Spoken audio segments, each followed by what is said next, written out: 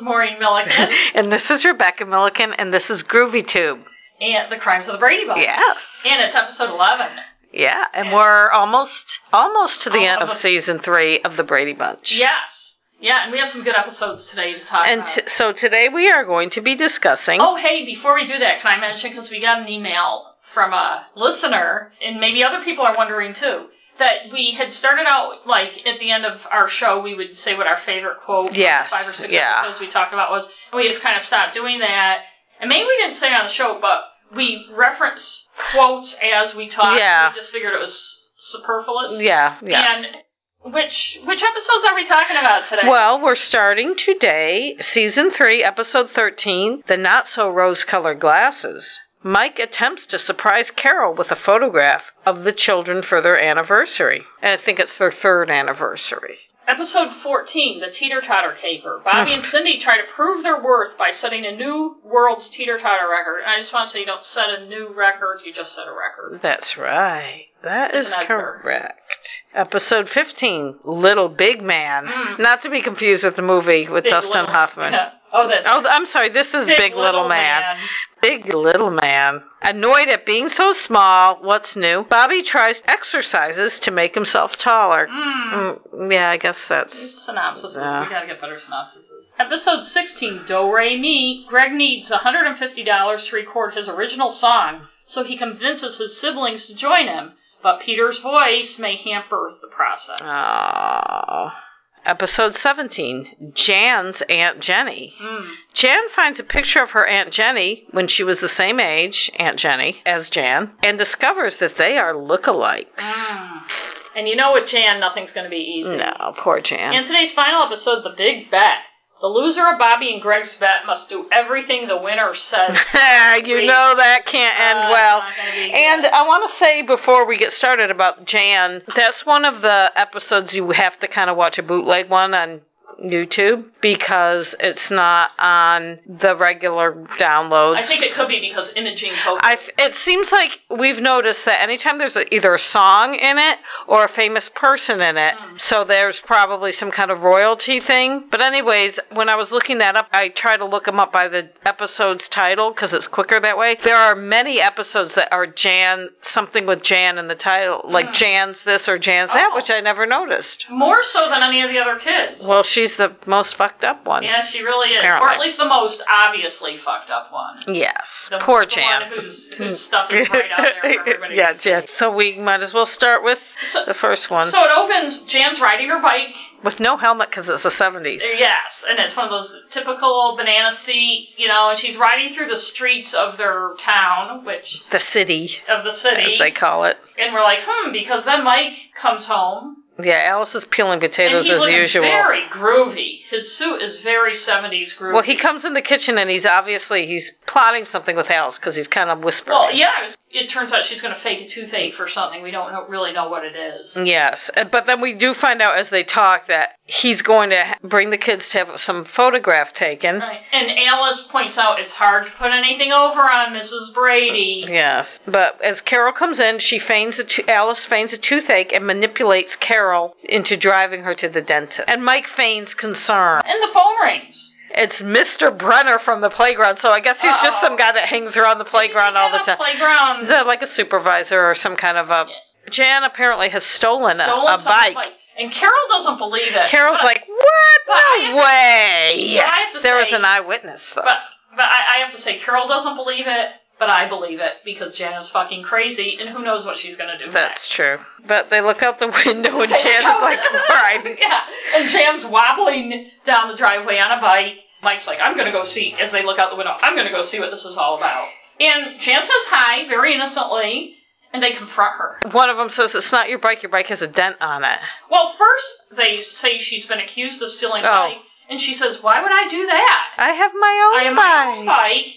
And then Mike points out that there's a dent where she hit Bobby's whatever. And probably because she couldn't fucking see. The thing that struck me as interesting is everybody could tell, we find out she needs glasses, spoiler alert, but everybody could tell it wasn't her bike, but her. Like, if the bikes look so much alike, how are the other people... Well, the thing that bothered me about this plot is that her bike would have still been at the playground. Yeah. So wouldn't he say Jan took home the wrong bike? Obviously, their bikes are similar, but her bike is still here, and this other chick's bike's gone. Right, but Jan's like, oh, it isn't And she's like, what a dumbhead I am. I know. How could I have taken someone else's? I'm so sorry. She almost seems a little... You can feel the crazy coming Well, yeah, she's always like that. Carol says she's sure it was just a mistake. So I think they believe Jan. Jan said, well, I was probably in a hurry to get home, blah, blah, blah. Well, and Carol's like, it does look like your bike. So I don't know why they jumped to the conclusion that it was stolen.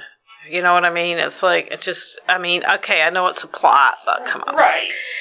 So Carol is bringing Alice to the dentist. Jan has to go to switch the bikes. And Mike's like, hurry back, we gotta leave. And Jan asks him, do you think Mom suspects anything? And he goes, well, she suspects I'm someone who forgets our anniversary. They're in the living room. Carol is apparently upstairs getting ready to take Alice. She probably has to put makeup on or something. And Alice and Mike Mike's like, how are you going to fake it? And Alice stuck gum in her jaw to make it look swollen. But she forgets which side. Because Carol comes on and she said, wasn't your other side swollen? And The next scene, they're at the photographer studio. And this is like the world's worst photographer. I know. I think Mike maybe just went cheap. I know. Because the guy is bad. And first of all, he's using a camera. That's like 100 years ago. Yeah, where you have to put the slide of film. Although, I will say those take better photographs. They take very good photographs. And we have to go through what I hate, and we see this in a couple of these episodes we're going to talk about today, an extended one-joke gag. They're all gathered, and he's about to take the photo, and he realizes he forgot the film. So he looks around, he looks everywhere, he's very disorganized, he finds the film, he's about to take the photo, they all smile to say cheese, and he realizes, no, he wanted color, not black and white. So he has this, look for the color film, blah, blah, blah. And it's this lengthy, extended gag. I just find that stuff boring when it happens. You know what's going to happen. You know what the gag is. Just get it over with. Bobby is wearing a really ugly leisure suit with a tie. But the rest of them, their clothes, they have different style clothes on. It was jarring to me. Mike's a little annoyed by the disorganization, and Gregory Gaylord, the photographer, points out he is Gregory Gaylord, professional photographer, and he knows what he's doing. Yeah, Mike. And Jan is squinting. Yeah, so this is our second clue. Mike's like, Jan, stop squinting. She's like, oh, I'm sorry. Yeah, he says it in kind of an asshole way. Yeah, Jan, stop fucking squinting. Yeah. You know, I think one thing with Jan is, one reason maybe it added to her psychosis is the fact that she's always getting crapped on when other people aren't. Yeah, no, that's true. The photo will be framed and ready next week, and Mike says, don't deliver it. And I want to point out, too, that twice, this is the first time of the episodes we're going to talk about today, but twice in today's episode, somebody asks how long they've been married. Mike says 3 years. I think in the next episode we talk about Carol says that, and then the person makes jokes about them having 6 kids in 3 years. But it's almost the exact same joke. And wouldn't you just assume? Well, yeah. But Gregory Gaylord says, rush, rush, rush. Everything I know. Rush, rush, rush. Everything is rush, rush, rush. They have this, like, stereotypical gay guy type of thing going. Like B.B. Galini's secretary. Yes, they have flamboyantly... Well, Gregory Gaylord isn't really flamboyant. And you wonder how Robert Reed deep down might... I think he was a self-hating gay man. He may have been. And Mike says he wants it to be a surprise, so do not deliver the photograph. Don't deliver it to the house. And he does tell him he has a fine-looking family, which... Well, they're good-looking kids, yeah, because they're casted by a Hollywood director. Mike gets home early again. He's always coming home early from work. Yeah, you would think that Mr. Phillips would have an issue I don't think Mr. Phillips is there very often. No. He's on his yacht. Mrs. Denhoff. She sends them a letter. They did that before. Well, how else are they going to make sure they... Jan's grades are falling off. And so she's not concentrating. It's just not like her. So they call Jan into the study, and they force her to read the letter.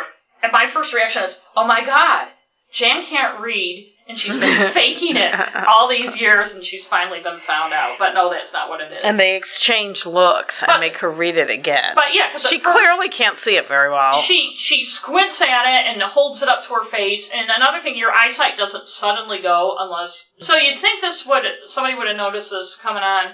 but she fakes that she read it, and she says something like, "Oh yeah, I'll try to do better," or some standard remark. No, I think she read it.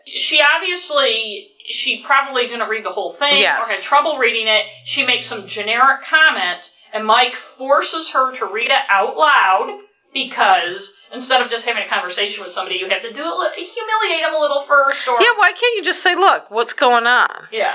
He and Carol exchange looks before he makes her read it again. They're like, yes, let's make her suffer. Right, we need to humiliate her a little. And I think she needs glasses, and she's like, glasses? I'll look positively goofy! When Bernie Maguire sees me, he'll go bananas! And Carol, of course, not getting the hip lingo of the kids these days, says, that's bad, isn't it? Like, you can't tell by the context. And Jan goes, it's the worst! And then she, like, flounces out. So then Mike is driving into the driveway. Alice comes out to catch him. She wants to meet him in the garage. Yes, and this is when we find out that Gaylord ignored Mike's directive. He probably forgot.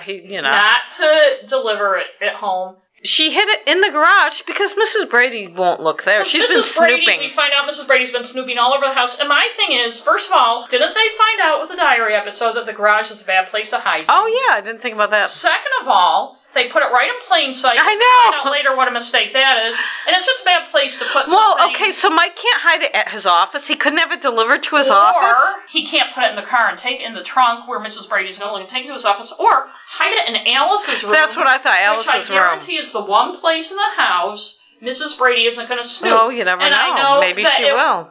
Maybe she will. Alice is her employee. That's pretty extreme. I know it wouldn't work for this particular plot, but maybe it would have worked for a better plot. Well, I was thinking that. Like, Alice could have said, I hid it in my room because she won't look there. Right. But Mike says, oh, she'll never think to look in the garage. And Alice says, well, actually, she already has. She's already snooped in the garage, so she's not going to snoop there again. Also, like, to me, it's like, I don't give a shit what I get for a gift. I know. And speaking of extended tedious scenes, the whole Carol snooping subplot on this, that's all there is to it, Carol snooping. I know, it's stupid. It's stupid. I think Rob Reed would call it ninnyism. Yes. Carol, it's childish. But, anyways. But obviously Carol is desperate to know what Mike got her for an anniversary. Maybe she wants to make sure that whatever she gets him is good. I don't know. Yeah. Probably not. She points out later she got him a gift, and she knows he got her a gift, and she wants to know what it is. I'll see what difference it makes. During one of the snooping. This is the first time I've seen this particular outside shot of the house, although I've noticed it since this episode. They show kind of not the front one, but it kind of shows a side driveway. Yes, and the car driving in. Garage. It is nothing. Not. I know, but when you see just the front, you kind of can imagine how maybe it matches up.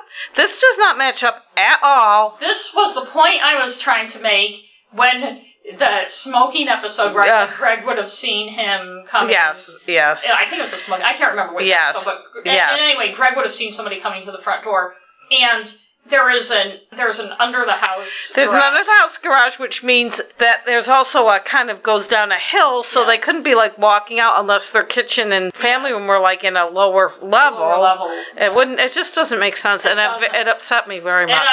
It upset me as a child.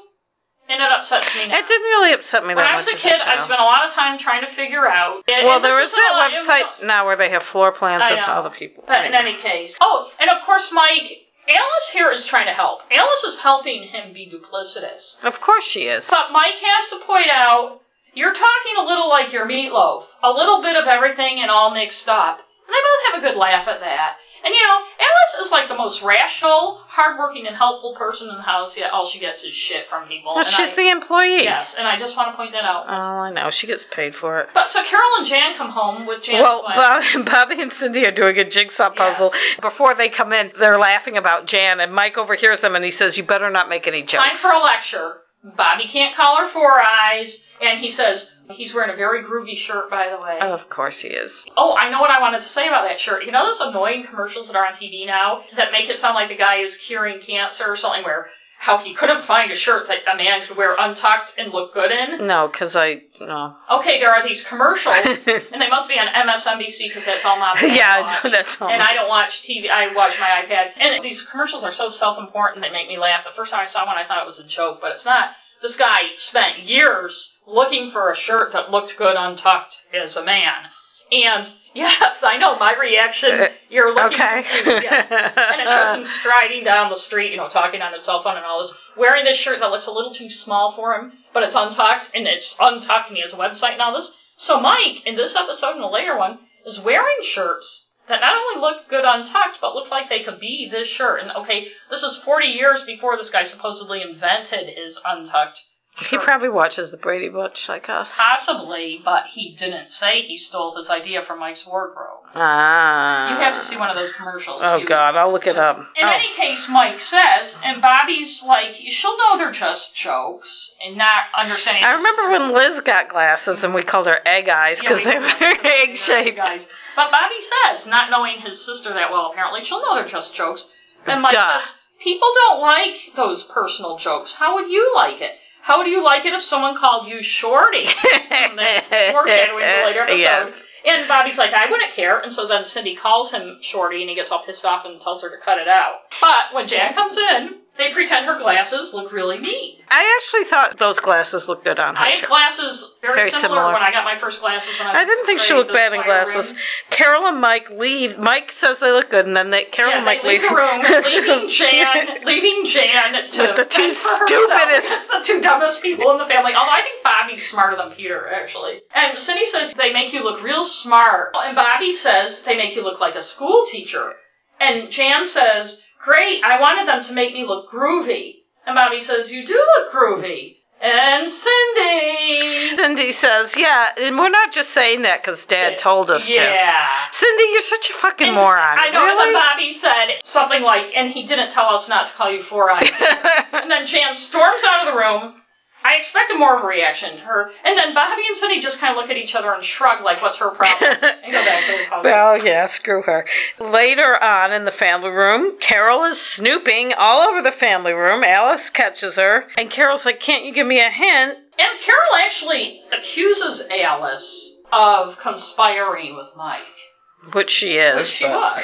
Jan is coming in from the living room and she's not wearing her glasses. Well, he overhears Carol accusing and cajoling Alice. Oh, yes, she overhears them. So she knows they're in there, yeah. Yeah, so she stops and puts her glasses on very sneakily, and then she kind of skips into the kitchen, and she's going to the library. But then she's out on the driveway going to get on her bike. She's looking around furtively. She takes her glasses off and puts them in her purse, and then we see Marcia. Who must have been right there. Marcia was walking up the driveway, kind of cut to her. Yeah, I know, but it's like, come on, Jan. And Marcia's scandalized. Marcia's like, what are you doing, Jan? You're supposed to wear them. She gives her a big lecture. And she's got to go meet Bernie McGuire at the library. He hasn't seen her in glasses yet. And Marcia says, well, I think you're being dumb, but they're your eyes. I know.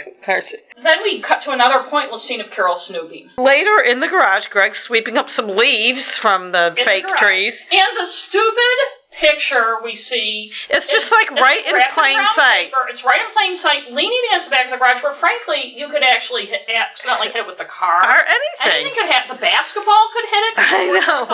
Basketball. So like she's drunk or something. She's coming up, weaving up the driveway, squinting, and Greg's like, Jan. So she's apparently deaf as well as blind. She crashes right into she can't put on the brakes or anything either. So she's like turned into Helen Keller or something. Helen Keller with her muscles not working right. And the thing is, she's already seen Bernie McGuire, so she couldn't put her glasses on to ride the bike. I know, that's what I don't get. And she freaks out. Oh, it's ruined! Because she's crashed into the picture. Yeah, she's like, I totally ruined it. And at the time, I'm like, well, the guy must have negatives, which they do mention. I said, it was totally smashed.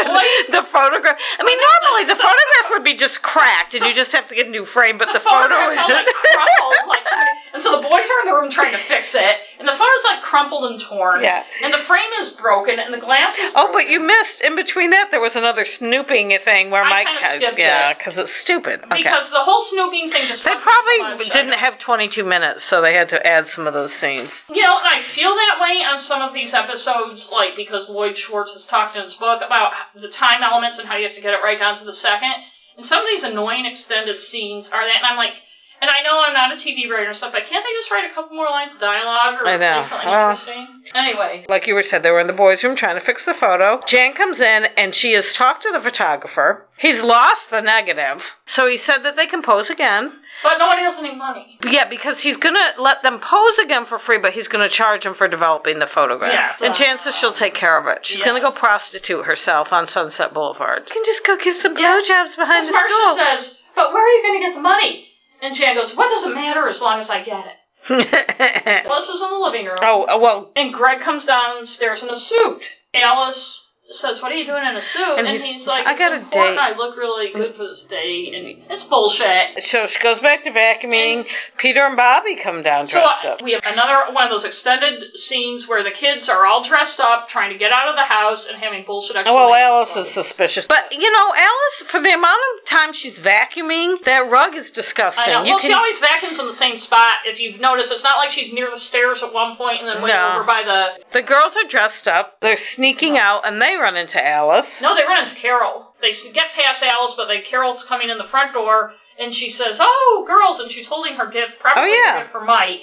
And so they get to Gregory Gaylord's. First of all, they don't want Mike to know that they reshot the photo, and Greg realizes when Brady, which may be why Gaylord is Gregory, realizes right when Gaylord's about to take the picture that they're not in the same order.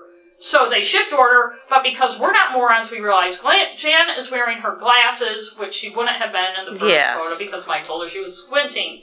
So they take the photo. I'm surprised he didn't ask her to remove them just because they glint sometimes when you take a photograph. It's true, but not that I'm a professional photographer. Again, there would have been no plot. Yes.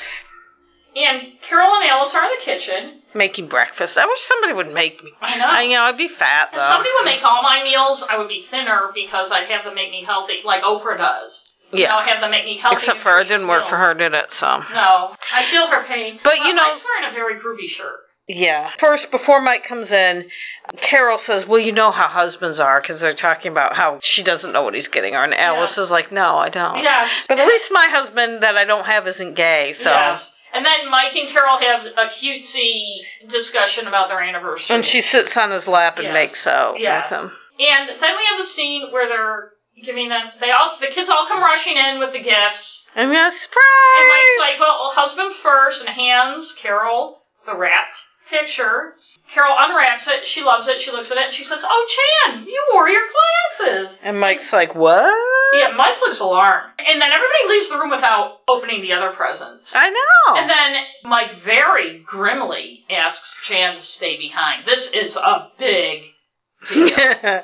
Something happened without his knowledge. And he confronts her. But I have to say something here. Now, they go into the living room to find a place to hang the photograph, but at the end, we find out they didn't hang it there. No, they didn't. Maybe it's like that time that the six of us got that horrible, horrible photo taken for Mom and Dad's anniversary that somehow has resurfaced.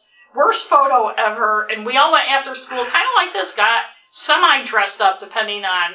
And it must have been when I was a senior in high school. I was like in 8th grade, I think, Yeah, I was a senior in high school. It was their 20th anniversary, right?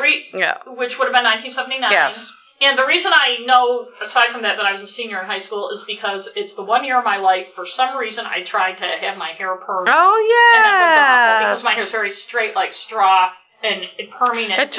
It was a very bad, and I can't even remember the person taking the photo. I remember going to the photographer. It was somewhere within walking distance of our house. But we all our hair's awful. I know. Awful. We all look awful. I know. And then to surprise Mom and Dad, we put it on the mantle, and neither of them noticed it. And maybe what we should have done is just taken it and hidden it and never had them see it. Yeah. They like it, though. Yes. Well, they created us, so they can't admit that something of us looks awful. But in any case... So he calls her back in. Is there something you need to tell me, Jan? Yeah. Instead of saying, Jan, why are you wearing your glasses? I hate that shit. It's like, can you just fucking ask the question? Just ask the question. And I think he's way more upset than the situation calls for, because all he knows right now is they had the picture retaken. I know. The only reason he knows is because Jan has glasses on, but so why does he immediately... And when you think about it, he didn't see, he didn't that we know of, he didn't unwrap the picture and look at it. He knew what was in the garage wrap, but he didn't say, oh, I want to look at it, or we don't know if he got a proof or anything. Anyway. Jan immediately confesses. It was all her. You can't blame the other kids. And he does make a good point that she could have crashed into something much worse. She could have gotten hit by a car. Well, she could have made the point that was a fucking dumb place to put the picture. Yeah. And aside from the fact that she was riding around without her glasses on, and give us a break, she's a 12-year-old kid, that you don't put a fucking picture like in the back of the garage where a car could bump it or something. And he's going to ground her from riding her bike for 2 weeks. Well, he says, as a little reminder, I'm afraid I'm going to have to ground you for 2 weeks from riding your bike. And she's like, can't you pick another punishment? You can't ground me for riding my bike.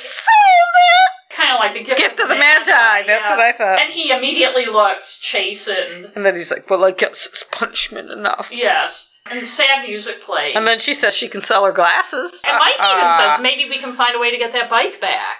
So all of a sudden, he's moved on. He's not going to punish her. He doesn't care. He made her wet her pants, and that's all he really cared about. And the tag. They're hanging the picture, and where are they hanging it? In their bedroom. And their bedroom looks like huge. I know, and it's made out of, and it has white brick walls. They have a double fireplace. They have a fireplace in the den and in the living room, so I think it goes up into their bedroom. In my imagination, that's... And so I guess the subplot of this episode was Carol snooping. It wasn't much... No, because then Alice tells them she did find out she had 3 cavities. Yes. Ha ha ha ha. All's well that ends well in this Shakespearean film. Yes. Episode 14, the teeter-totter caper. And I had some issues with this. I have many issues. Many issues. The first one is Alice and Carol doing their women's work in the kitchen. Alice is working. Carol's sitting at the table opening mail. Oh, yeah. And she's all excited because Cousin Gertrude, and we know she must be ugly because her name's Gertrude. Oh, yeah. To the Gertrudes and Trudies out there, I mean facetious because of the show, is finally getting married. And she has weirdly sent her invitations a week before the wedding. Oh, it's like a week from Sunday. Yeah. It's like a Sunday night. No, she said she's getting married a week from Sunday because I thought that was weird. Mike comes in and he says he's going to faint. He can't believe that Gertrude finally snagged a man. Later in the show, we find out that she spent 25 years, according to Mike, shopping for a husband. But maybe she's shopping because she's picky and she wants the perfect guy. Right. And Bobby and Cindy come in, and they're excited they want to go, and Carol's like, oh, I'm sorry, it's just for the grown-ups, and then it turns out also for Marcia and Greg. So it's probably just 12 and older, Jan and Peter. But now, I have an issue with that. Either invite all the kids or none. Yes. You know what I mean? I agree. Well, Cousin Gertrude doesn't have kids. So she wouldn't understand. But we would have no plot okay. if it weren't for that. So Cindy and Bobby are bummed out, and then it shows Greg and Peter. They're fixing Marcia's radio, and Bobby wants to help. But he's too young, he's too little, he's not gonna... it's too tough. Marcia and Jan are painting a chair in the garage, and Cindy wants to help and gets the same feedback. I'm seeing it's not a game, Cindy. Yes, I love that. And poor Cindy's all bummed out. We're seeing a trend. And so she and Bobby sadly sit on the teeter-totter. Well, first she's on the swing set, and Bobby comes out and sits on the teeter-totter. Right, and she comes over. Was there ever a teeter-totter there? No, so they're sulking in the backyard, and they silently begin to teeter-totter with each other, and then they begin to gripe. Everyone treats them like babies. And Bobby says they have to do something important. And that'll show them. Right, and it's got to be something really, really important to show them that little kids can do something important too. And later they're on the swings and they still can't think of anything. They have all these stupid ideas. Like stow away on a spaceship. That's Bobby. So they can die. Or go into the Alps or something. But then they decide to go and watch Cartoon King. Yes. Which Cindy explains twice. It's going to be starting soon, so it isn't on yet. So we understand why you're actually watching some kind of news report. It's the tail end of the news. Marcia wants her dress hemmed. Yeah, here, Alice, hem my dress. It's too long, even though it's a mini dress. She wants an inch shorter. And Alice is like, okay. And somewhere in the scene, a reference is made to Jan being almost 13. And we're like, okay, Jan's almost 13. Yes. Yes, because Jan and Marcia are talking about how romantic it is that Gertrude's finally getting married. And Jan says, I wonder if I'll ever get married. And Alice is like, well, you're almost 13. You better start now. Joking. She's joking. There are at least 3, and I very easily could have missed one because it's so annoying to me, joking references to Alice. Oh, yeah, at least 3. Every show has at least one. Yes. And then we go back to Cindy and Bobby watching TV, and we find out as they're watching TV that two college-age guys are trying to set the teeter-totter record. They're at 100 hours, and the record is 104 hours. 24. 124 record, and it shows a photo of them. I know, a photo of them teeter-tottering, and they're in a... Actually, they look like they're sleeping. They're in a setting. It looks exactly like the Brady's backyard. Yes. I mean, could they at least have put like a fake something? No, I don't know, like a college campus behind them? No, they couldn't have. Bobby and Cindy think they can break that. Do they realize that's like 5 days? No, they don't. Nobody in the show seems to realize that. It's the next morning. Carol's agonizing over the wedding present for cousin Gertrude. Yes. She wants something different. Bobby and Cindy come in and they tell her they're going to set a teeter-totter record, and Carol obviously isn't listening. Yeah, she's like, okay, bye. Okay, have fun. Bye. Yeah. After they tell Carol that, she starts agonizing again, and Alice says she already has the best gift, a husband. Right. Maybe the writers think it's okay because Alice is making the jokes about herself. Yeah. The character of Alice, that type of character making fun of herself, is in so many sitcoms. I know. I was thinking about this the other day. Old Maid. Back to Bobby and Cindy. Mike. They're teeter-tottering. He's leaving to go on an appointment, and they tell him about the record, and he's like, oh, great, bye. He's not listening, as usual. So Alice comes out, and they tell her, they want her to tell them what time it is. Yes, and it's 8:03 a.m. Yes. And so nobody tells them 5 days from now, around the same time, is when you'll be done. And we see Jan and Marcia wearing the same dresses they wore for the photo. Yeah, and they're trying them on to see how they look because they're so excited about the wedding. And fighting over looking in the mirror. And I wondered if that was a bit improvised because of the way they're laughing. Yes. Because Jan goes to look and then Marcia's like, you're in my way. And then Jan's like... It seemed very natural. Yeah, they were like laughing while they were doing it. And the boys bring the two older boys, yes. that they fixed are like, why are you guys getting ready? Like, it's a week from now. And they're like, well, you know, we just want to make sure we look like whatever. And the boys make fun of the wedding. And they make fun of marriage in general. And Marcia says, a wedding is the most romantic thing that can ever happen in a girl's life. And the boys make some anti-marriage jokes, and I don't necessarily disagree. I didn't disagree with them, but I thought they were more misogynist than... Like, first of all, what do boys that age know about weddings and marriage? But the jokes were basically more... The whole point was to show how silly women are. Yes, for wanting to get married. What silly things... And how men don't want to get married. Right. Which I have found in my life the opposite is... Like... Getting married is all a woman's idea, and men just kind of go along with it because that's what the women want to do, and how silly women are to think this is important, and how young women start, which in some ways they do. They do. Thinking this is important. And I think it's even worse now. And these jokes continue throughout the show, and I found it very wearing. It bothers me that this level of misogyny, and people may think I'm overreacting, but you have to hear some of the things these guys say. I found it bothered me that that was acceptable, and that women could be demeaned just routinely as a joke on a show. It's basically for kids or a family show. You know, and it's funny. And the next scene is Alice in the kitchen. She's making lunch, so we know that... Lots of sandwiches. So we know that time has passed. Carol comes back. She got a silver frog, which I didn't know what that was either. But she explains what it is, and it's kind of weird. It's almost like it's a product placement. I know! It's like a bowl that has a little holder in it to put stems in, so it would be small flowers, or you could use it as a candy bowl or whatever. Yes, and she explains the whole thing, and you almost wonder if somebody's wife is selling these. I know. Alice points out she's making sandwiches for Mr. Teeter and Miss Todd. Miss, probably she said Todd. And Carol's like, oh, they're still doing that? I didn't think they were serious. And Carol wants them to get off the teeter-totter to eat. And they're like, she totally does not get the whole record-setting thing. And she makes them promise to get off when they get tired. And they also don't give them their milk. They just give them their sandwiches and then they take it. They need the milk to keep their strength up. Now, the next thing kind of made me laugh. Right, when Alice is making grocery lists, the sausage. No, wait, that's a different episode. That's a different one. When she's making the list, her looks on her face. She turns on a radio on the kitchen table that's never been there before and will never be there again. We hear a cliche Italian accent that, to me, who has heard a lot of real Italian accents in my life, sounds like somebody who's not Italian doing a fake Italian. Instead of trying to scramble around the kitchen doing everything, because he's explaining the recipe. Why don't you write it down? Yes. He's explaining the recipe, and she's scrambling around the kitchen. Trying to follow it while he's saying it. While he's saying it. Apparently it's spaghetti sauce, so it's like... But although I'll say...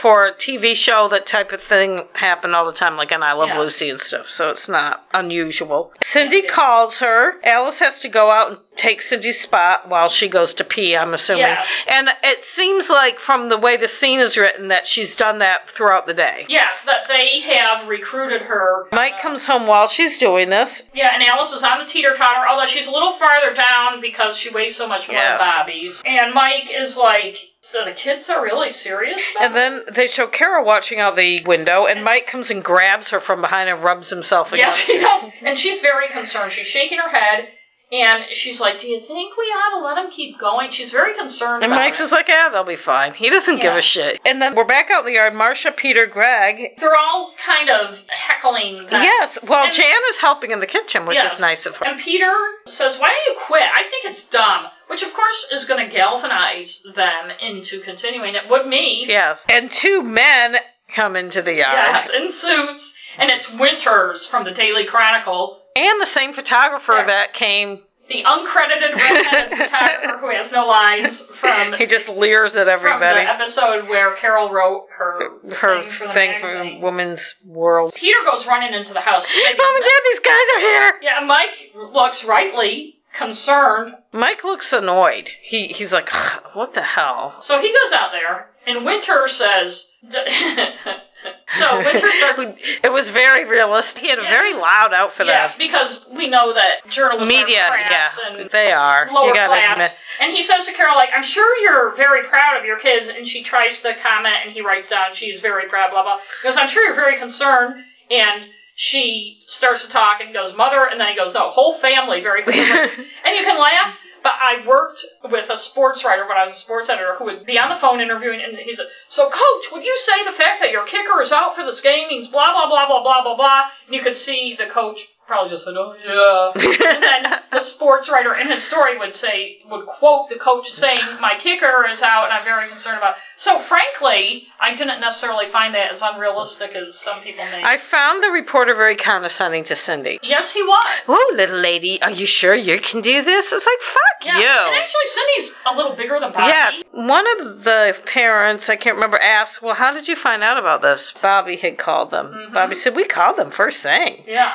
So even little kids can do something important. Yes. And Carol and Mike laugh. They think it's funny. Yeah. And then Mike and Carol are like, oh, that's why they're doing Yes. this. Duh! They're at the dinner table. Bobby and Cindy are outside teeter-tottering. So they're explaining to the older kids, who must be the least empathetic people in the world. Sometimes that's how being a little kid feels. That sometimes we give them the brush off. And Pete's like, oh, like when we were fixing the radio. Ugh. And Jan goes, or like that time we painted the chair. And I'm like, it was fucking yesterday. Alice is like, You know, why the whole fuck? conversation is like something out of like Davy and Goliath or I know, something. yeah. No, it's like, here's how they feel. Oh, it's like this very elementary Yeah. fake conversation. And then it's dark out in the backyard. Carol's concerned, but Mike says no matter how hard they try, there's one thing that's going to stop them. And then it shows Bobby and Cindy, and they're both yawning. And they bring Go them, out they put and sweaters on them. And they do. Carol and Alice do. Mike isn't going to go out and do that womanly thing. Alice very lovingly puts the sweater on Bobby. Carol puts the sweater on Cindy, although Alice actually puts Bobby's arms in, and Carol just buttons the top on without. So I think they care about Bobby more. Yeah, probably. But then we see Carol and Mike sitting at the table on the patio. Which I was glad, because I'm like, are they just like leaving them out there while they go about their day? Ah, they're out there on the teeter, so they're not doing anything. But Mike is like, I think this is just about over. Yeah, Mike is glad. Yes! He's just he like, is. finally. Isn't he? fucking- Mike wants them to fail. Yes, he does. He really wants them to He fail, and does. I think it's not just because he wants to go to bed or anything. So they drag him into the house. At the first moment, because Bobby's gonna- like, okay, Cindy, you take a nap, and then I'll take a nap. And so Cindy puts her head down, and they're still going up and down. But then Bobby's seen Cindy like that, and so they're both kind of asleep. And instead of Carol and Mike going over and saying, hey, guys, one of you needs to wake up or to make the record, they get them both and bring them to the house. The next scene is the next morning. Mike has the newspaper, as people used to do. I still read my paper every day. And there's the story. The other kids are sitting around, except for Bobby and Cindy aren't there yet. Because they're probably tired. Yes, but then they come down, and Bobby's like, how come you let us fall asleep? And they're like, Carol's like, well, look at this. Like, the whole point was them getting in the paper, I guess, even though they were not even a fifth of the way into their thing. Yeah, I know. But here's what Erica Woke in her Bradypedia has what the newspaper said. So, from the Daily Chronicle, caption, Bobby Brady 10 and Cindy Brady 9.5. Which is stupid, because wouldn't you just say that? You know, as an editor for many years, I'd say I've seen some pretty stupid things written by Can I ask you a question, too? Yeah. Do editors write the captions? Thank you for asking. You've touched on an interesting topic. Photographers will tell you that they're photojournalists. When a photographer goes to take a photo, it's up to the photographer to get the information, to ensure names are spelled right, to know what the institution is, like if there's an event they're going to know as many details as they would know if they're a reporter. And some photographers are much better and more professional at it than others. I've worked with the gamut. As a very young reporter, I went to cover something with Bob Lepre, who's an awesome photographer in New Hampshire, for the Union Leader. He's retired now. And I heard him asking someone how to spell their name. I said, oh, don't worry, I got the spellings, because that's what I was used to for my other papers. And Bob said, I get my own spellings. Yeah, I get my own spellings, bitch. So, but I've worked with photographers. I've been an editor of photographers who spell names wrong constantly, who get their information wrong. But the photographers write the captions. Those captions are then edited. Good editors notice a discrepancy, if there's a discrepancy between the caption or cut line, as they're called in print, and story. The short answer, obviously, is photographers do it. A lot goes into it. Oh, okay.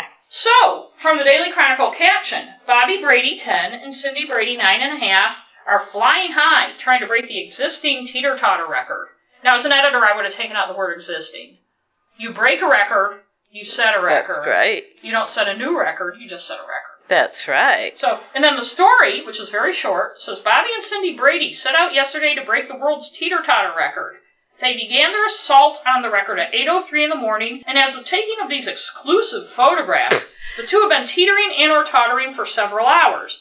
Now, as an editor, what I would have done is, first of all, said to the reporter, well, what time were you there, and say exactly how many hours, and then I would have had the last person working that night call to see if they were still doing it, and update for the paper how many hours they actually, because that tells somebody nothing. We don't know what time they were there. Anyway, the current record, again, you would just say the record, set by Ralph Nelson, 19, and Alan Rudolph, 20, is slightly over 124 hours. The young Bradys feel that with a serious effort, the record is within their grasp. And a note from Erica Woke, the current teeter-totter record is actually 75 hours, 10 minutes, set in 2004. There is no actual record for 124 hours. And also, Ralph Nelson and Alan Rudolph were two people who worked with the show. So it's kind of a little they like to do that. They're all thrilled about the story in the paper, but my feeling is, I would be like, we're frauds. We have the story in the paper saying we're trying to break this record, and even as we read the story, which, if we were still teeter-tottering, we'd only be one-fifth of the way through the record. We'd only be 24 hours into it. We'd have 100 hours left to go.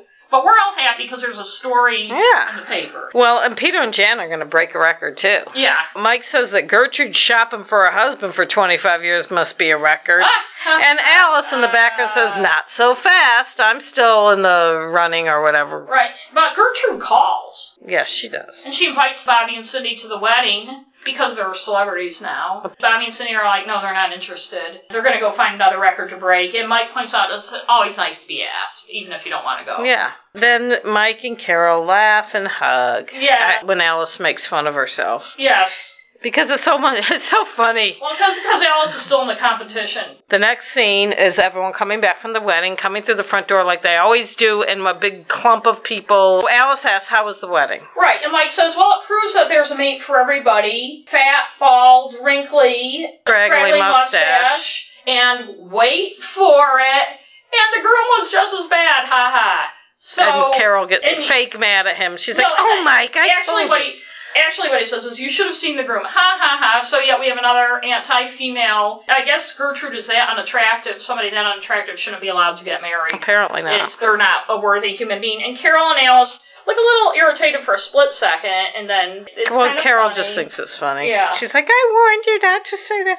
The tag is the next day. And the boys are playing catch. Or tossing football. And Jan and Marcia are talking about the wedding. They're still oohing and ahhing about the wedding, which is stupid. And Greg and Peter do their old making fun of wedding. And then Marcia says, boys, who needs them? And Jan says, yeah, who needs them? And then Marcia kind of giggles and says, I guess we do if we want to get married. Hey! Not anymore, girlies. Yeah, that's right. And then they both laugh. So, Big Little Man, it starts out where there's Bobby and Greg are silently arguing. You don't really see what they're arguing. But it turns out what's happening is that Greg is fixing a shutter and Bobby wants to help. Greg, who's up the ladder fixing the shutter, doesn't want him to help because he's a little kid and I don't need your help, blah, blah, blah. And also he can't reach from the ladder to the shutter, he tells him. He's too little. And the phone rings. It's for Greg. So Greg comes down the ladder and Bobby's like, oh, I'll help your guy. And Greg's like, no, stay there, leave it alone. I'm going to do it. You're too little. So Greg goes in, and Bobby goes up the ladder to fix the shutter. And what happens? The ladder falls and Bobby's hanging from the windowsill, screaming, help me, help me. Alice and Cindy run out. And it's quite a dramatic moment. Yeah, and Alice grabs the ladder. But in the meantime, Greg is upstairs to get the phone. And he runs in and grabs Bobby and pulls him through the window. It's not a girl. I was going to... It's the surfboard. That's right. He's talking to the kid selling the surfboard. That's right. I forgot. Yes. But he goes and he pulls... And it's funny because the scene ends like for a commercial, which we didn't have since we're... Yes. But Bobby's hanging and it like freezes like it's... One thing I noticed in this season, as they've done that with a lot of them, they didn't used to have that where the commercial break, something dramatic happening, but it's happened in a lot of... The writing on the show was a little better than it is in a lot of them. There are two fairly dramatic scenes that are well done in this. And then Alice, who's apparently afraid of heights, climbs the ladder and looks in the window to make sure everything's okay, and then they have to pull her in, and you see it's very obviously a stunt. Although then it shows, like, after they pull her in and Greg accidentally cops a feel. Oh, I didn't see that. Mike, Carol, and Jan come in the front door from shopping. Yes, they've been shopping.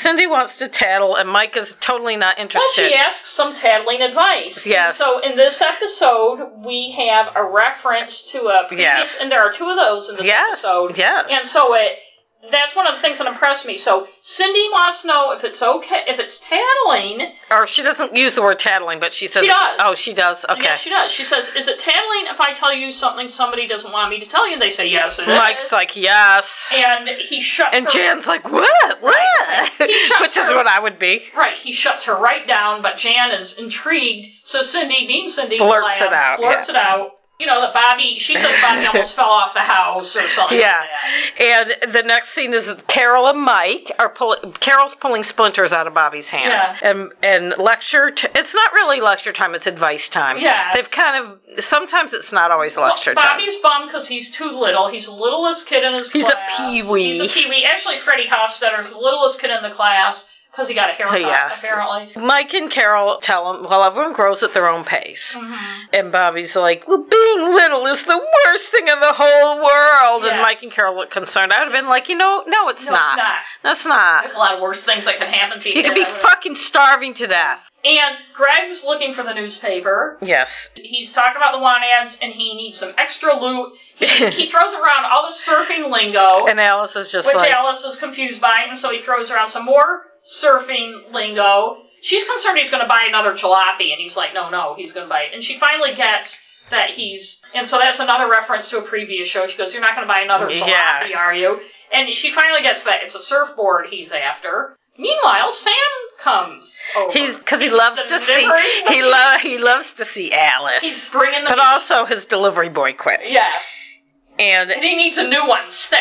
And so Alice is like, ooh, Greg. And Sam hires him. Greg is psyched. It's $1.50 an hour after school and all day Saturday. That's a pretty good deal. So Greg is psyched, Alice is psyched, and Alice and Sam have kind of a sexy moment. And then they're like chuckling together. Yeah. I like them together. There's some chemistry. She had that stupid hairdo, but otherwise, I think she's an attractive woman. And Bobby comes in and Sam says, how's it going, Shrimpo? I know, he makes the... It doesn't go over well. No, Bobby goes storming up to his room and Alex explains. And Sam feels really bad. So Sam is like, is it alright if I go up and apologize?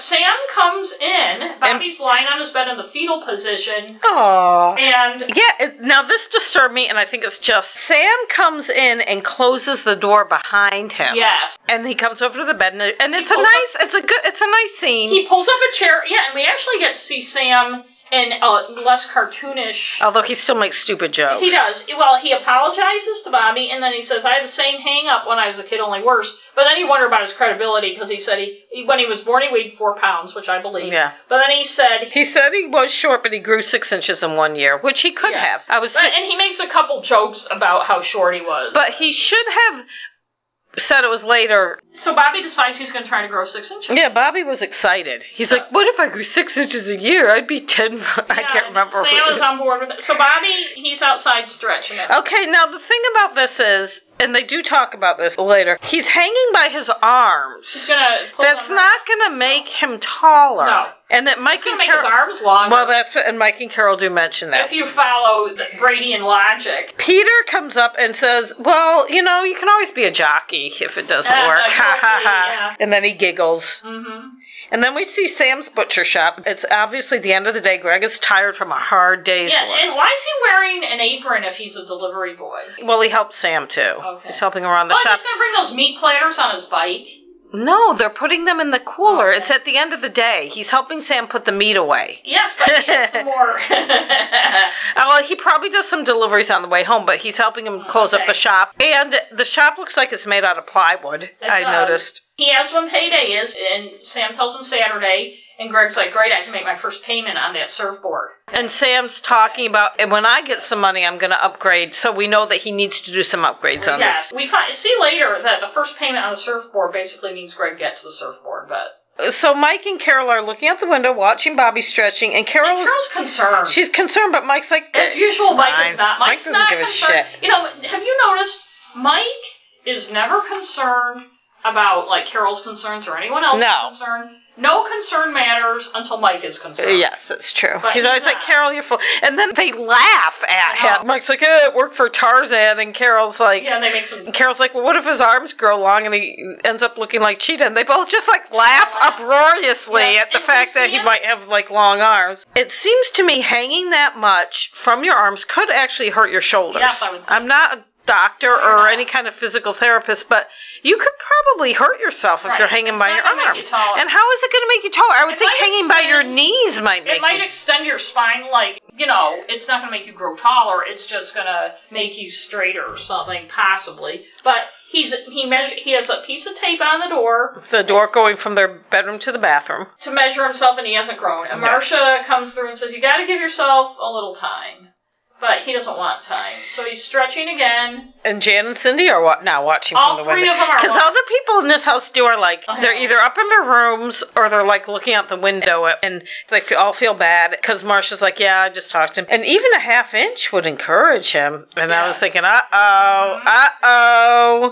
Mm-hmm. Don't these people ever learn? Yeah. Do they ever learn? And then they show him measuring himself and he's excited. Yes. He obviously has grown. So he runs back outside and starts hanging from the and then he comes back in and he's grown even more. Does it a couple more times. The three girls and Carol and Mike are all sitting around the living room. He's probably reading the paper and they're doing women things. Yeah, they're doing womanly things. I've noticed some things in a couple episodes where it's almost like Little Women. They're doing needlepoint and stuff. Well, that was actually very popular back then. I'm not saying it's not, but I'm saying it could show the girls reading a book or doing homework, but instead they're doing these Little Women type activities. And Bobby's all excited because he grew 1.5 inches.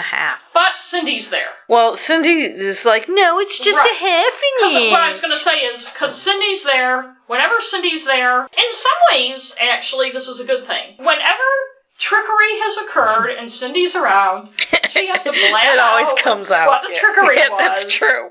So Cindy says, that was only half an inch. And it turns out... Bobby's like, how do you know that? And Mike's like, yeah, how do you know? And it turns out because Cindy added, and to not extend this as long as the scene went on, it turns out Jan and Marcia both did the same thing. And Bobby's really fucking pissed. When will they learn? Bobby's pissed. When will they learn? And Mike and Carol say they were only trying to help. And Marcia goes, I guess we should have checked with each other. Totally missing Well, Mike and Carol kind of missed it, too. They should have said, that really was... Bobby says that was the dirtiest trick ever. Mm-hmm. And Mike says, they weren't trying to trick you. Not that I agree with what they did, but they were trying to make you feel better. And Bobby runs up halfway up the stairs and turns and says, I'll never grow another inch or something again. And Alice is going to the market, and she wants to make something special. She makes a joke about strawberry tall cake, because she's not going to use which Carol doesn't get, which is fucking stupid. Like, wouldn't you get that right away if someone said that? And Bobby comes in all dirty, and he has a black eye, because he got in a fight with Tommy Huxley. And Carol's like, well, he's twice your size. Why didn't he pick on somebody's own size? And Bobby started well, the fight. I picked on him. And then she gives him a mini lecture about Napoleon. Twisted history. Yes, because I just read that he actually was not short. He was like 5'7", but he was pretty much average for the time. But yet somehow Napoleon complex became a thing. And she points out to him that Napoleon got in a lot of trouble because he was short and he was always trying to act like a big man. And some of the shortest men in the world didn't have to fight. They used their brain power. And it's another instance of somebody giving one of the kids, who's having a major life trauma, an aphorism that they completely... And, to me it's like, can you just talk to him and say, look, you're only 10. I know it's hard to be short now, but in a few years, when you reach puberty, you're going to grow. Yes. Unless you're the kid that played Webster. Who right. But Bobby's intrigued by her advice. So he comes home with these books that look like the most boring thing. And his idea of increasing your brain power is just parroting trivia. He kind of missed the point on that. Jan and Marcia are doing that needlework, and Bobby's boring them with his newfound knowledge. They're just like, and then, he goes, the poor thing, he goes outside. Greg is, doing whatever to a surfboard, and Mike is all, agog at everything Greg's saying. And I noticed in the background, did you notice? Tiger's doghouse was in the background. Yes. I thought that was weird. Yeah, it is. It's like... Has it still been there? Yes, it has been, because I mentioned last week, why do they sell the dog? Oh, yeah. They don't have a dog. But they're not listening to Bobby as he spouts off his boring trivia. Oh, it wasn't that boring. And who comes to the rescue in a way but Alice? Because Bobby's talking to Alice. And as usual, Alice is the one person who actually explains... Well, Bobby's bummed out. He is. And Alice tells him that knowing a lot is great, but you need to have a good balance. Mix. It's like a recipe. Yes, it's like a recipe. And then she remembers she needs sausages. Yeah. She's going to have Greg bring him home, and Bobby offers to go get it. And she's like, no, it's easier to have Greg do it. And Bobby's like, oh, you think I can't do it because I'm too little? And Alice realizes she hangs up the phone. She doesn't even... Right. So she's going to have Bobby Alice is the... Yes, what I was saying. The one that she actually notices what's going on. She's the only one. It could be a totally different show if the writers realized So we're back at Sam's shop, and Greg and Sam are discussing. Sam wants to get out early because he and Alice are going to the destruction derby, which I guess is like a demolition derby. And Greg's like, well, I'll close up for you. Because it's so easy to close. Well, all he's got to do is put the meat in the meat locker. Yeah, and do a bunch of other things. He gives a list. And Sam says, remember what I told you about meat locker. Yes. And so we know something's going to happen. Sam's gone. Greg's putting the stuff in the meat locker. Bobby comes in looking for the sausages. And Bobby's like... Okay, I have a quibble. I know I sound like Robert Reed. If Alice needs the sausages because she's making dinner, and Sam has to leave early because they're going to the demolition derby... It doesn't work, I agree. But Greg needs to put the meat away. He goes into the meat locker. Bobby follows him in and closes the door. They're behind him, and Greg's like, and what? Turns out he can't get out from and Greg's acting is pretty good when he's like, what are you doing? I thought this was a good scene. They're locked in the meat locker. That was a good scene. And Bobby's like, I didn't want the cold, which is logical. He doesn't know. Yeah. But Greg is nicer to him than I would have been, screaming. Well, he is upset, but... So there's a lot of... There's a hatchet there. So Greg tries to break the door with the hatchet and ends up breaking the door latch. He tries to pry it open and breaks the axe. He finally breaks the window open, but he can't get through it, so we know what's going to happen. Little Bobby can fit through it. Yep. Bobby can't open the door from the outside because Greg had broken it. So he calls home. And the adults come. He needs a payphone, and I'm like, what, they don't have a phone in the store? And then all the adults are there later. Now, Greg points out Bobby saved his life. And Greg hugs him, which yes, is he sweet. does. It's cute. And they're kind of even because Greg saved Bobby's life at the beginning. And Bobby's glad he's little. I just want to point out that there's some Alice blaming. Well, she blames herself, but nobody contradicts her. She said, it was my fault because I had Bobby go get sausage. I had to... it wouldn't have happened otherwise. Then in the tag. It's kind of funny. It is funny. Because Bobby's pretending to surf, and Peter comes up with a bucket of water, and Greg apparently knows... Right, that Peter's going to throw it at Bobby, but I think Bobby's in Bobby on it. is in on it because he ducks in it. Yeah. It's Greg. And Greg it's gets Greg wet. in the face, and then Greg takes the bucket and puts it over Peter's head. I thought that was a good episode. They're cute. The boys are good. Yeah, I like that Because it had episode. two fairly And that was dramatic- one I remembered a lot from when I was little. I think it's it? because of the drama in The it. drama was good, and the references to previous shows.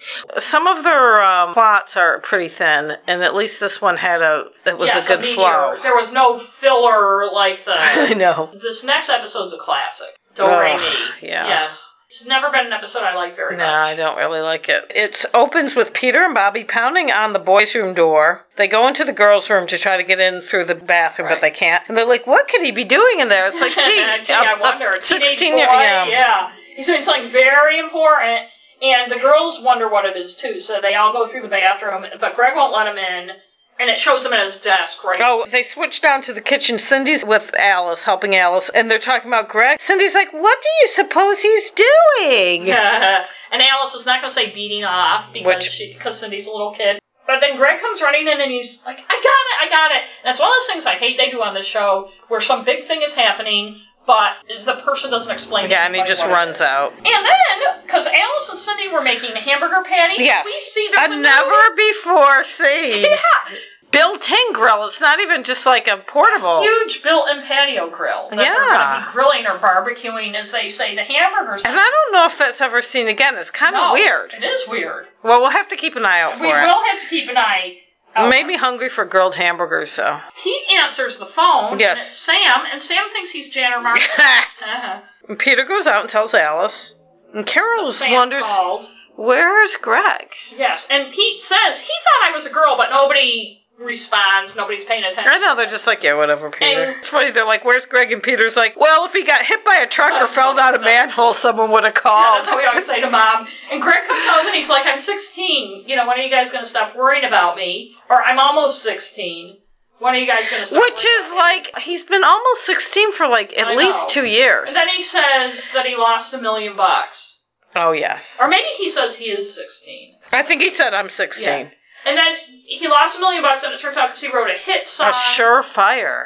We can make the world a whole lot brighter, but he can't record it because Mr. Dimsdale, who owns the studio, and I was thinking of Reverend Dimsdale Yeah, me from too. The Scarlet Letter, wants $150, and Greg only has $43.12. And Peter's like, Mr. Dimsdale? I wonder if that's Johnny Dimsdale's dad. Yeah, that's a friend of Pete. So Pete goes to town. Yeah, they show an exterior I don't know shot. how he must ride his bike. He walks right into the friggin' He's just doodaloo walking down the hallway. And they're about to record and he the just... Five Monroes, which is a black group who looks kind of like the Jackson Five. You never really see them. Well, there's like 3 girls, though, maybe, or Yes. there's a couple girls. In any case, they're a singing group of color. Dimsdale stops what they're about to do to have this conversation. I know, which I would have been like, why is that kid in here? Get the fuck out. But he Time tells- is money. But he tells Pete that he gave the best price in town he could to Greg, and if you want to see a gold record, check out the Five Monroes. Yes. And so Pete goes home, and he tells Greg, you know, Well, the scene is kind of funny because they show the boys' room, and Greg's like scheming, like he's pacing back and forth, and Bobby's watching something on the on a cartoon on their He's little just like, sounds great, Greg. Yeah. He's like, So for once, Bobby's ignoring people, and Pete tells Greg that his problems are solved because he saw this great new group, and Greg's like, yeah, how's that going to help? And Pete- He says, Mr. Dimsdale gave me this advice. he says, a family singing groups are really in now, and that's the way to go. And there's we only- could all chip in. Right, and there's only 5 of them, but there's 6 of us. And then he says, and we make 5 times as much as the Carpenters, because there's only 2 of them. He doesn't seem to get how that. big the Like, Carpenters are. he also doesn't seem to get that you're splitting the money more ways. yes. But math is not. And I think people forget, because this is the second reference to the Carpenters we've had in a few episodes. They were huge, They were huge. They in were the huge. early 70s. And it's easy to kind of look back and make fun, but they were very good musically, very talented, Yes, and they had were. huge hits. It's hard to tell people now who weren't around then how big they were. And Karen Carpenter was awesome. But she died in February of 1983 of a heart attack because she was anorexic. And she had had a lifetime of bulimia and anorexia. And part of it was she was fat-shamed. Yes. And she was very shy, and she played the drums, and she was a very good drummer. She had a fantastic singing voice, and her brother was this musical genius. He was the other carpenter. They wanted her out front, and it scared the shit out of her. She liked being back behind the drums. She developed anorexia. And she wasn't heavy at all. She had kind of a pear shape, and she was fat-shamed. Remember now, another beautiful singer who died of a heart attack was Cass Elliot. And the still saying that she choked on a ham and cheese sandwich, which was bullshit. She was a heavy woman, but she didn't care. Well, maybe she did care. She was still fat-shamed, but she didn't give into it. But anyways, it's sad. But anyway, they decide they need to all chip in for that $150. They go to the girls, and they're not interested at all. Not at all. Until the boys go to their egos. They manipulate them. They make them sing the word no. And he actually gets it, because they do kind of a good cop, bad cop. So Jan and Marcia kind of give in. They're like, okay. So they tell Cindy to give Greg her money. Her secret money. And now we know what Kitty Carryall is carrying. It's a kitty. And I have to give Cindy a little credit. For once, they're not making her be the stupid idiot. She wants to know why she's giving up her secret money, and they don't want to tell her. She's like, well, I'm not giving Greg my money until you tell me why. We see this scene in Mike's den where Mike's like, so you're still short $53. No, they have 53, which means that all their money together, Greg had, what, 43? Yeah, so the rest only had like $10. It is 1970, and so they need 96 and change. And Mike's like, I'm an architect, I don't want to be a record producer. But he offers to give them in advance on their allowances that he'll take back at 50 cents a week. Among the five of them, so Greg starts trying to do the math, and then he says, why don't we just give you 30% of our first $1 million? And Mike's like, fuck you. I'm not a fucking idiot. Yeah. But then Carol gets to have her Shirley Jones moment. Yes, they're practicing their hit. In the family room. Alice likes it. She does, yeah. Carol is, like, directing them. And she is a good singer, so. She is, but she's not singing, so it's not really a Shirley Jones moment. And it's a really cheesy song. It's kind of a pro-environment. And I like one of the lines in the song is, don't you know it's now or never? And I'm like, it was. It really, truly was. And it's too late now. But. And I want to tell you, when our show does Room 222, we'll find that too. But they're singing... They're singing the song that's We Can Make the World a Whole Lot. And the sad thing is, I remember that song, and I remember the song they sing later in the show, because I think your brain imprints things when you're that age. And I didn't like them any better now than I did And then. There's some TV show songs that I remember. Yes. I mean, commercial songs. I won't get into it now, but I remember jingles from cigarette commercials that haven't been on TV. I remembered today a jingle from Carol's Hamburgers. Wow. So anyway, it was now Burger King. So Greg brings the money to Mr. Dimsdale. He's wearing a striped shirt. Oh, yes, I noticed that.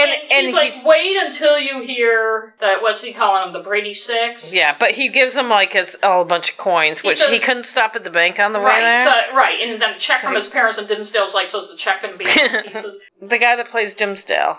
He used to be in tons of stuff, I'm just saying. He was. John Wheeler. Yes. I looked him up to see what I knew him from, and it's like, it doesn't even, he's just like one of those character actors that was in everything from the late 60s through the 90s. Yes, he is. He's very familiar looking. So anyways, go on. Sorry. Greg says, we're going to be the greatest recording group you ever heard. And he's just like, yeah, whatever. Yeah. I've never heard that before, kid. So the kids are practicing again, and Alice and Carol are in the kitchen listening, and Carol notes somebody hit a clinker. Yeah, and we see it was Peter, and then they say Carol, ooh, and he keeps doing it. And they're like, stop kidding around. He's like, I'm not kidding. And Alice and Carol are concerned. Yeah, it's not a clinker, it's a clunker. Carol's like to Alice, how old was Greg when his voice started to change? And Alice is like, he's around 13. And Peter and Greg come in, and Carol breaks the news, your voice is changing. Greg is distraught. It's time for a birds and a bees talk, but it's not really a birds and a bees talk, because they don't really explain it. And Pete's like, well, maybe by Friday when they have to record, my voice will get better. And at this point, I was thinking, dump his ass. And you know what?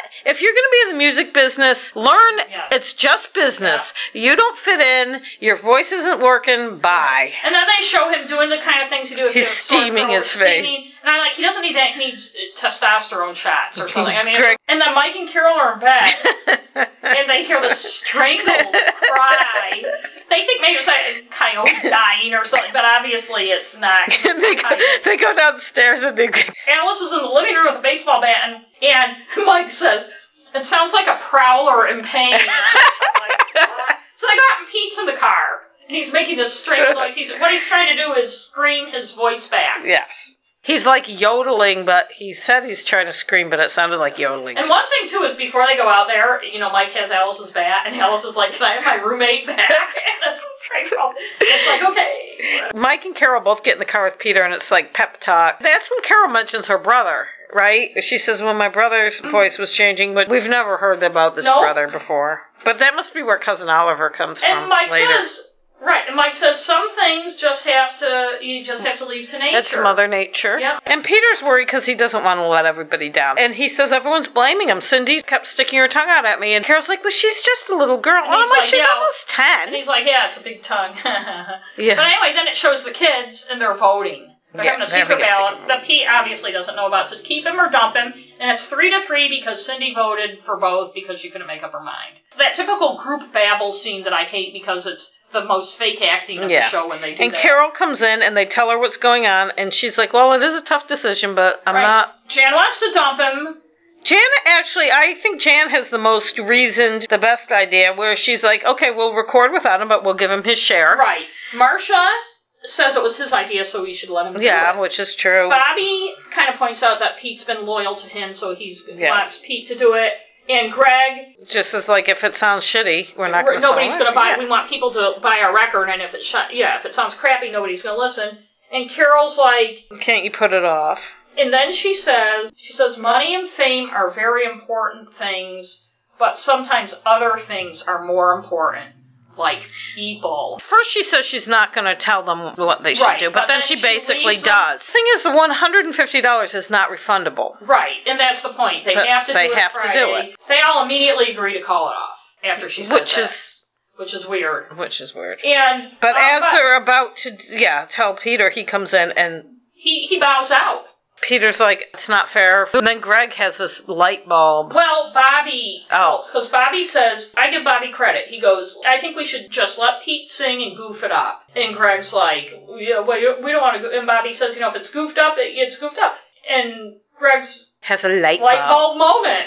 And he's like, I got it. And it shows him writing, and the boys can't get into the bedroom. And then it switches immediately to the studio, so we don't have to go through all that, thank God. Right, so they're singing, and let me just point out, they have fake singing accents. They're lip-syncing, and it sounds like different, like, obviously professional voices helping them. And they did do some of the voice work themselves. Boyd Schwartz points out that Barry Williams, Maureen McCormick, and Mike Lookinland all were talented musically. And he said Susan Olsen was okay. And as was Eve Plum, and that Lloyd Schwartz points out Chris Knight couldn't even hit the bad note he has to hit in this song. They'd have Howard Lee, who's the guy on the production crew, actually do the bad note because Pete couldn't. And you know what? It's a song about puberty. Yes, it is. Mm-hmm. It is. It's interesting. Don't fight the tide. Come along for the ride. Is that for the girls? Did the girls sing that one? Oh, too soon. But they're obviously all lip syncing. But it's the famous, as you guys listening all know, that when it's time to change. And Greg's wearing the buckskin shirt. He is. This time not ironically like last time he had it on, he was a man. Dimsdale says the Brady Six is a great group. And then the tag is... Peter's not talking. Greg is talking for him. Right, they go in the kitchen for some milk and possibly some cookies. And he's conserving his voice because I guess they're going to reserve the studio again to record the second song. Which we don't know what that is. Yes. Well, I assume it's We Can Make the World a Whole Lot Brighter. That's right. Pete's. But Greg points out that every group has its own sound, and Pete's voice cracking apparently is going to be their sound, which frankly I don't think is going to work. I think it's kind of shitty. The credits on the show credit the song and also credit the theme song to the Brady Bunch kids. What, the lyrics you mean? Yes. No, the singing. I mean, that's what I meant to say. The singing to the Brady Bunch kids. Some other people wrote the songs, different songwriter people. You mean Barry Williams didn't write them? He did not. It's funny, because we talked a little last episode about how the kids secretly, with their parents obviously driving it, had formed a singing group without the Schwartzes knowing about it. Lloyd Schwartz and Maureen McCormick actually have very different memories of what happened. And we talked a little last week about how Lloyd Schwartz says they had kind of secretly done this without the show knowing. What, you mean formed a musical group? A musical group and started. And touring. Touring. And we talked last week about it in the context of the theme song, how the kids wanted the theme song to sound more professional. And this year the theme song is credited to the Brady Bunch kids. And Lloyd says, we filmed our series from June to December. After shooting ended for the year, Dad wanted the kids to recapture as much of their lives as possible by returning to their own schools. He thought that it would be better for them, and that's what we thought they were doing. But much to our surprise, they weren't. I don't know how or when it all started, but some of their parents, or an agent or manager, thought that there was money to be made if the kids actually became a singing group and went on the road. When we found out about it, Dad could have stopped it, or at least he could have taken a share of the money, since the 6 kids didn't have the legal right or permission to call themselves the Brady Bunch or the Brady Kids. But he thought if they wanted to make some money, it was not right for him to stand in our way. They were keeping all of this a secret from us and for good reason. And then he goes into the rules about them, the hours they worked.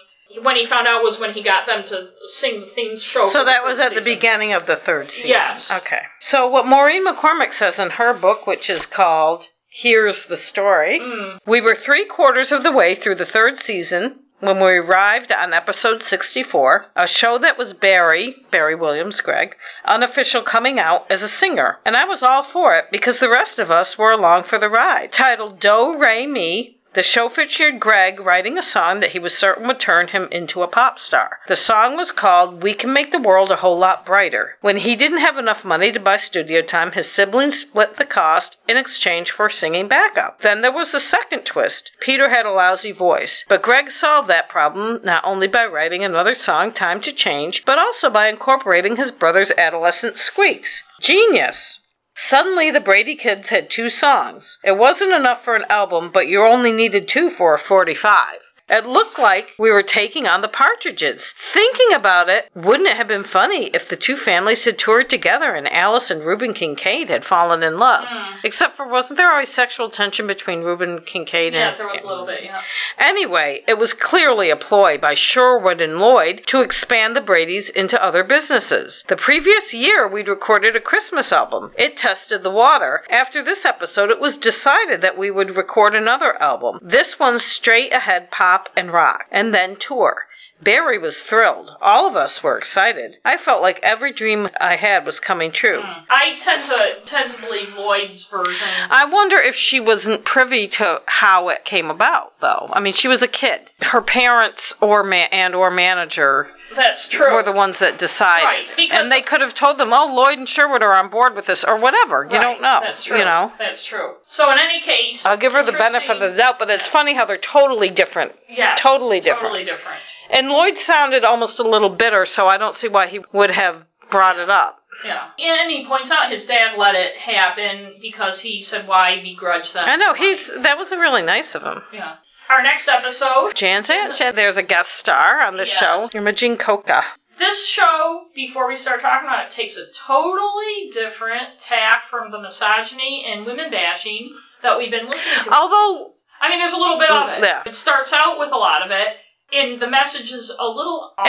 I love the Jan fucked up, crazy... Me too. Insecurity shows, and there are so many of them. I didn't realize until I started doing this. So this one that we start out in the family room, they have all this junk. They're emptying out the attic. They're cleaning up the attic. It shows them coming down the stairs with all sorts of crap. Yeah. And bringing it into the family room. Mike gets an old, I'd call it a Victrola. He calls it a gramophone. Are they the same thing? I was going to look that up. I don't think they are, but in any case, he wants to go fix it, so he brings that into his study, so it leaves just the women folk, and they're looking at stuff. There's a photo of Carol's great-grandmother in her swimsuit, and Carol points out she was arrested for indecent exposure for wearing her swimsuit, and they all laugh, and they find a picture of Carol's Aunt Jenny, and it looks just like Jan. It was taken about the age Jan is, and Jan's delighted. She says, it is spooky. And then she says, I wonder what she looks like now. And Carol said, this must have been 40 years ago, which would have been like early 30s, but she looks like a pioneer. It's a weird... Well, she's got long braids down the front, not unlike my 6th grade photo. That's true.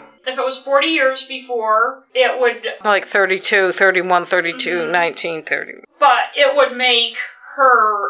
the Aunt Jenny now about 52 or 53. Jan wonders what she looks like now, and Marcia's like, maybe that's what you'll look like. And Jan agrees, and Jan's like, I can't wait to see what she looks like. Jan's going to write her a letter to get a photo, because I can't wait to see what she looks like, because, of course, Jan is now fixated. Yeah, Jan acts kind of crazy, too. Yeah, she acts very crazy. She's fixated on the fact that in 40 years she's going to look like whatever Aunt Jenny looks like. Uh-huh. She's just fixated on it. So it's 10 days later, we find out, because Jan runs in. Alice is doing whatever in the kitchen with a dish towel. And Jan's like, do I have any mail? And Alice is like, you've asked me that every day for 10 days. But we then know Alice it's been 10 days. admits that She yes, got she does something. have some. It's a letter from Aunt Jenny. And Alice kind of doesn't know what's going on. And wouldn't Alice know if Jan was asking her every day for 10 days if she got any mail? Well, she's probably, she's probably Jan drunk runs or upstairs something. And rips it open. And if it were me, I would look at the I would pictures. look at the photo first. Me too. But She Jan doesn't. reads She the reads. letter. It's a very nice letter.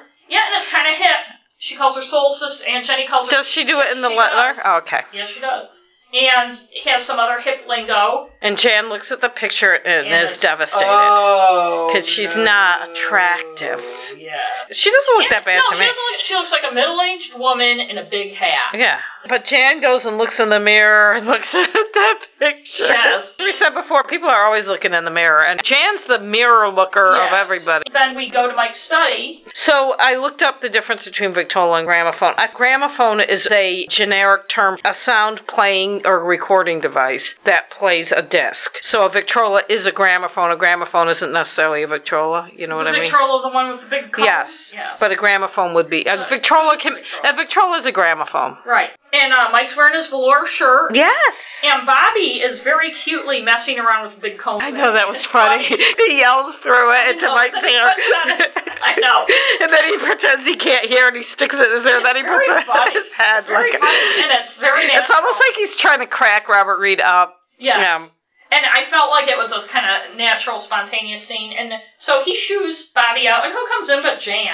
And Jan has some questions about genetics. And Mike says, he's not really paying attention because he's busy messing around with Victrola, as always. Greg does that a lot, too, when they're doing something. They don't stop what they're doing to listen. What they're doing is important.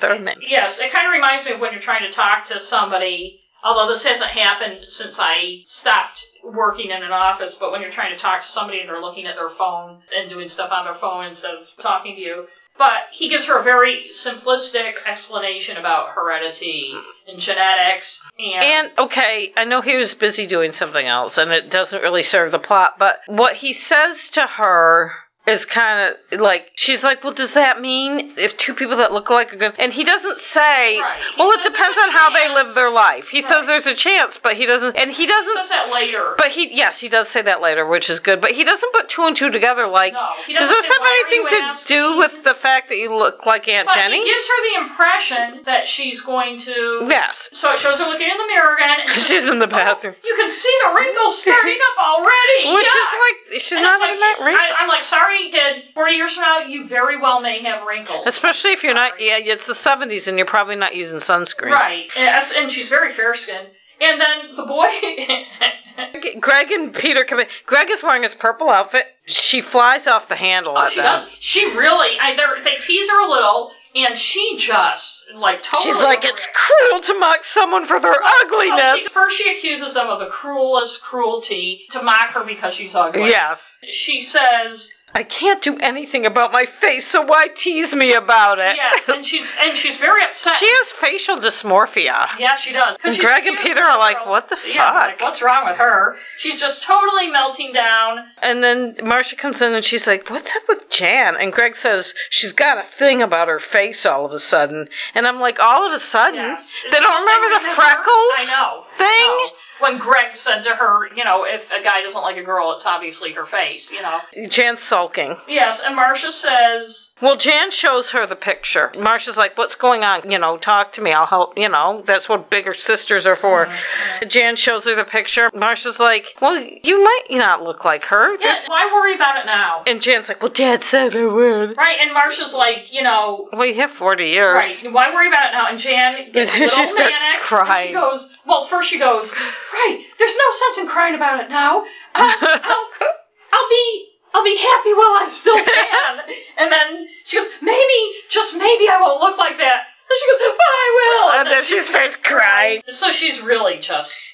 And then they show her in the kitchen, and Alice is ironing. It's bothering me that Bobby is, like, so close to the iron. And Jan's like... asking her about being a missionary. Because apparently she has to do something where she's not among... Yeah, she says... Because she has nothing to live for. And then Jan's like, well, I can do something else, like the Peace Corps, or join the Navy, or work for a photographer. In a dark room, it doesn't matter what a girl looks like. Really?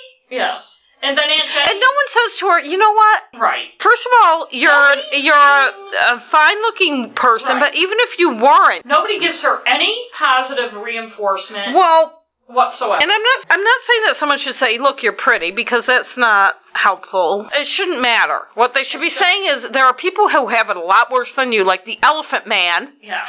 And I am not an animal. You didn't see him crying every day. Well, I'm a human being. I had a boyfriend in college who used to do that imitation of doing that. Sounds like a fun guy. He was. It turns out Aunt Jenny's coming to visit, and Carol tells Jan, and she's so excited, but Jan is pissed. She's not excited at all. And it's funny because Carol comes in and she tells Mike, and Mike's not. Usually Mike's really like makes fun of her family. Like, but he doesn't. He doesn't. He's like, oh, good.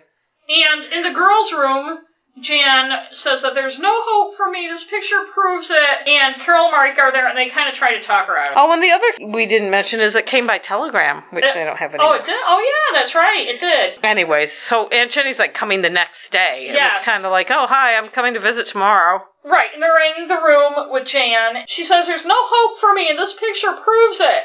And Carol and Mike try to talk her out of it. Carol says, just because you don't find her attractive doesn't mean other people don't. That's and then Mike says, it might just be a bad photo, which is like... yeah, it's not. And then he points out, how you look as you age is influenced by a lot of... Jan wants a personal guarantee that she isn't going to look like that. And she's not going to get it. Yeah, Carol says there's no guarantee you're not going to look like her. Yeah. And there's no guarantee you are. You know what I would have said? Start moisturizing and using sunblock right now.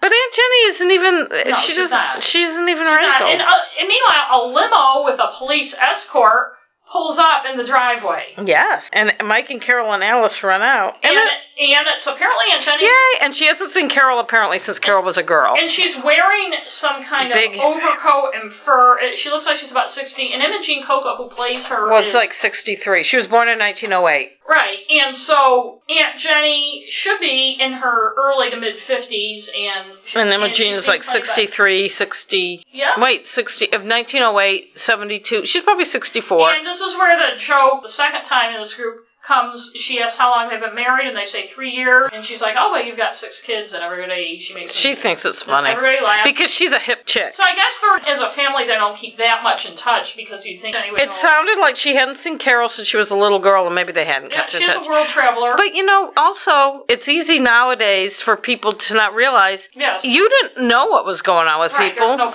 unless you call people on the phone or write letters, which some people did, some people didn't. Remember how Mom never wrote to Nana, and Nana used to complain all the time? But Aunt Jenny has presents for everyone. She takes off her coat. She's wearing a groovy purple dress and a giant necklace. And Jan is the only one not. And she has a basketball autographed by Wilt Chamberlain. Yes, she probably slept with him. And she gives Pete some cuffs from Houdini, and she has Pete cuffs. She gives Marcia a shofar. Yeah. And then they act like it's like this exotic thing like Rosh Hashanah. Then Jan comes down. She gives Jan a big hug, and Jan is very stiff and unengaged. And Aunt Jenny gives her... Is this Picasso? I thought she said Pablo, but I couldn't tell. Pietro. I know, and I was like... But apparently it's an original work of art. Yes, that looks like... fairly famous. Yeah, I know. It looked like a Picasso, but maybe it was a fictitious... And Jan's very lukewarm. And Jan's like, what is this supposed to be? And Aunt Jenny's like, well, I guess it's a portrait of me, too. And it looks like me, too. Ha, ha, ha. Because Aunt Jenny is very funny. Yes, later they're at Mike's den, and Aunt Jenny's like, I got bad vibes from her. Yeah.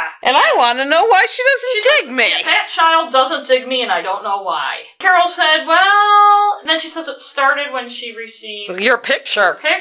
Jenny doesn't... It would kind of hurt my feelings. Right. Jenny doesn't seem to bother. But later, Jan is in the girls' room, and apparently Aunt Jenny's going to sleep there because Jan is helping her unpack her clothes, and there's a sari and other things, and Aunt Jenny's explaining kind of the history behind some of these clothes. So it's obvious Aunt Jenny has a very cool life. She travels a lot. She knows a lot of famous people. She's always doing cool things. And Jan's just kind of like... And And Aunt Jenny's like, why don't we rap a little? Yeah, and she's like, and she levels with Jan. She's like, I know why you're acting this way. And Jan's embarrassed. I'd be embarrassed. She's like, oh, my parents told you, and she goes, well, I had to pull it out of them. And Aunt Jenny says, I could have been beautiful if I'd wanted to, and, I could have had a tuck here and a nip here and blah, blah, blah. Yeah. And Jan's like, well, why didn't you? And she goes, I just haven't had the time. There's lots of pretty faces out there, but how often do you get to see a puss like this? And she makes a face. But it's true. I mean, do you want to look like everybody else, or do you want to look like yourself? And the funny thing is, when you see, people had plastic surgery back then, but it seems like now it's like much more ubiquitous. And they all start to look alike. Women all start to look alike. Aunt Jenny's helping Carol and Alice cook sukiyaki. Yes, sukiyaki. And she got it from Emperor Hirohito Chef. She traded Madame Khrushchev. She's quite the name dropper. Right, Madame Khrushchev's borscht recipe. It makes you wonder if she's telling the truth, but apparently she is. We get a phone call for Aunt Jenny. It's her secretary. Mm-hmm. And Alice takes a message. She's gotten a llama because of her contributions to the Humane Society. And she's not phased. She just says, it can go out in the backyard with the zebra. Right. And then I would like to have a zebra. Right, and they're sitting on the floor of the living room having a Japanese dinner. And that carpet is disgusting. They should not be eating on it. They don't even have something like a tablecloth on I know. And I thought you'd like the part where they're slurping the tea. Yeah, I loved it. The phone rings again. Mike, for a change, gets it. Again, it's Aunt Jenny's secretary, and this time Aristotle Onassis. Yes, Ari. Wants her to come to a party, and she doesn't want to go because it's going to interfere with her Peace Corps, and she makes a reference about Jackie Onassis. So you'd have to kind of know what was going on at the time. She mentioned Golda Meir when she gave her the Marcia the Shofar. And we also find out that she played jazz with the King of Bangkok, and the phone rings again, and Carol takes a message. And Jan is looking at her with, awe. And, a dozen long-stemmed roses have been left for her. Another marriage proposal from Lester, who turns out he's a senator. And she's like, I get a lot of proposals. And Jan's like, why don't you accept? And she's like, I'm too young to settle down. And then the phone rings again, and she picks it up. Right. And it's her secretary, Kim, and she forgot she has to leave for Paris at 11. She has a dinner at the American Embassy with George that she promised George. Jan wishes she could stay, and Aunt Jenny says, that's nice to hear. And she means it, but I'll be back.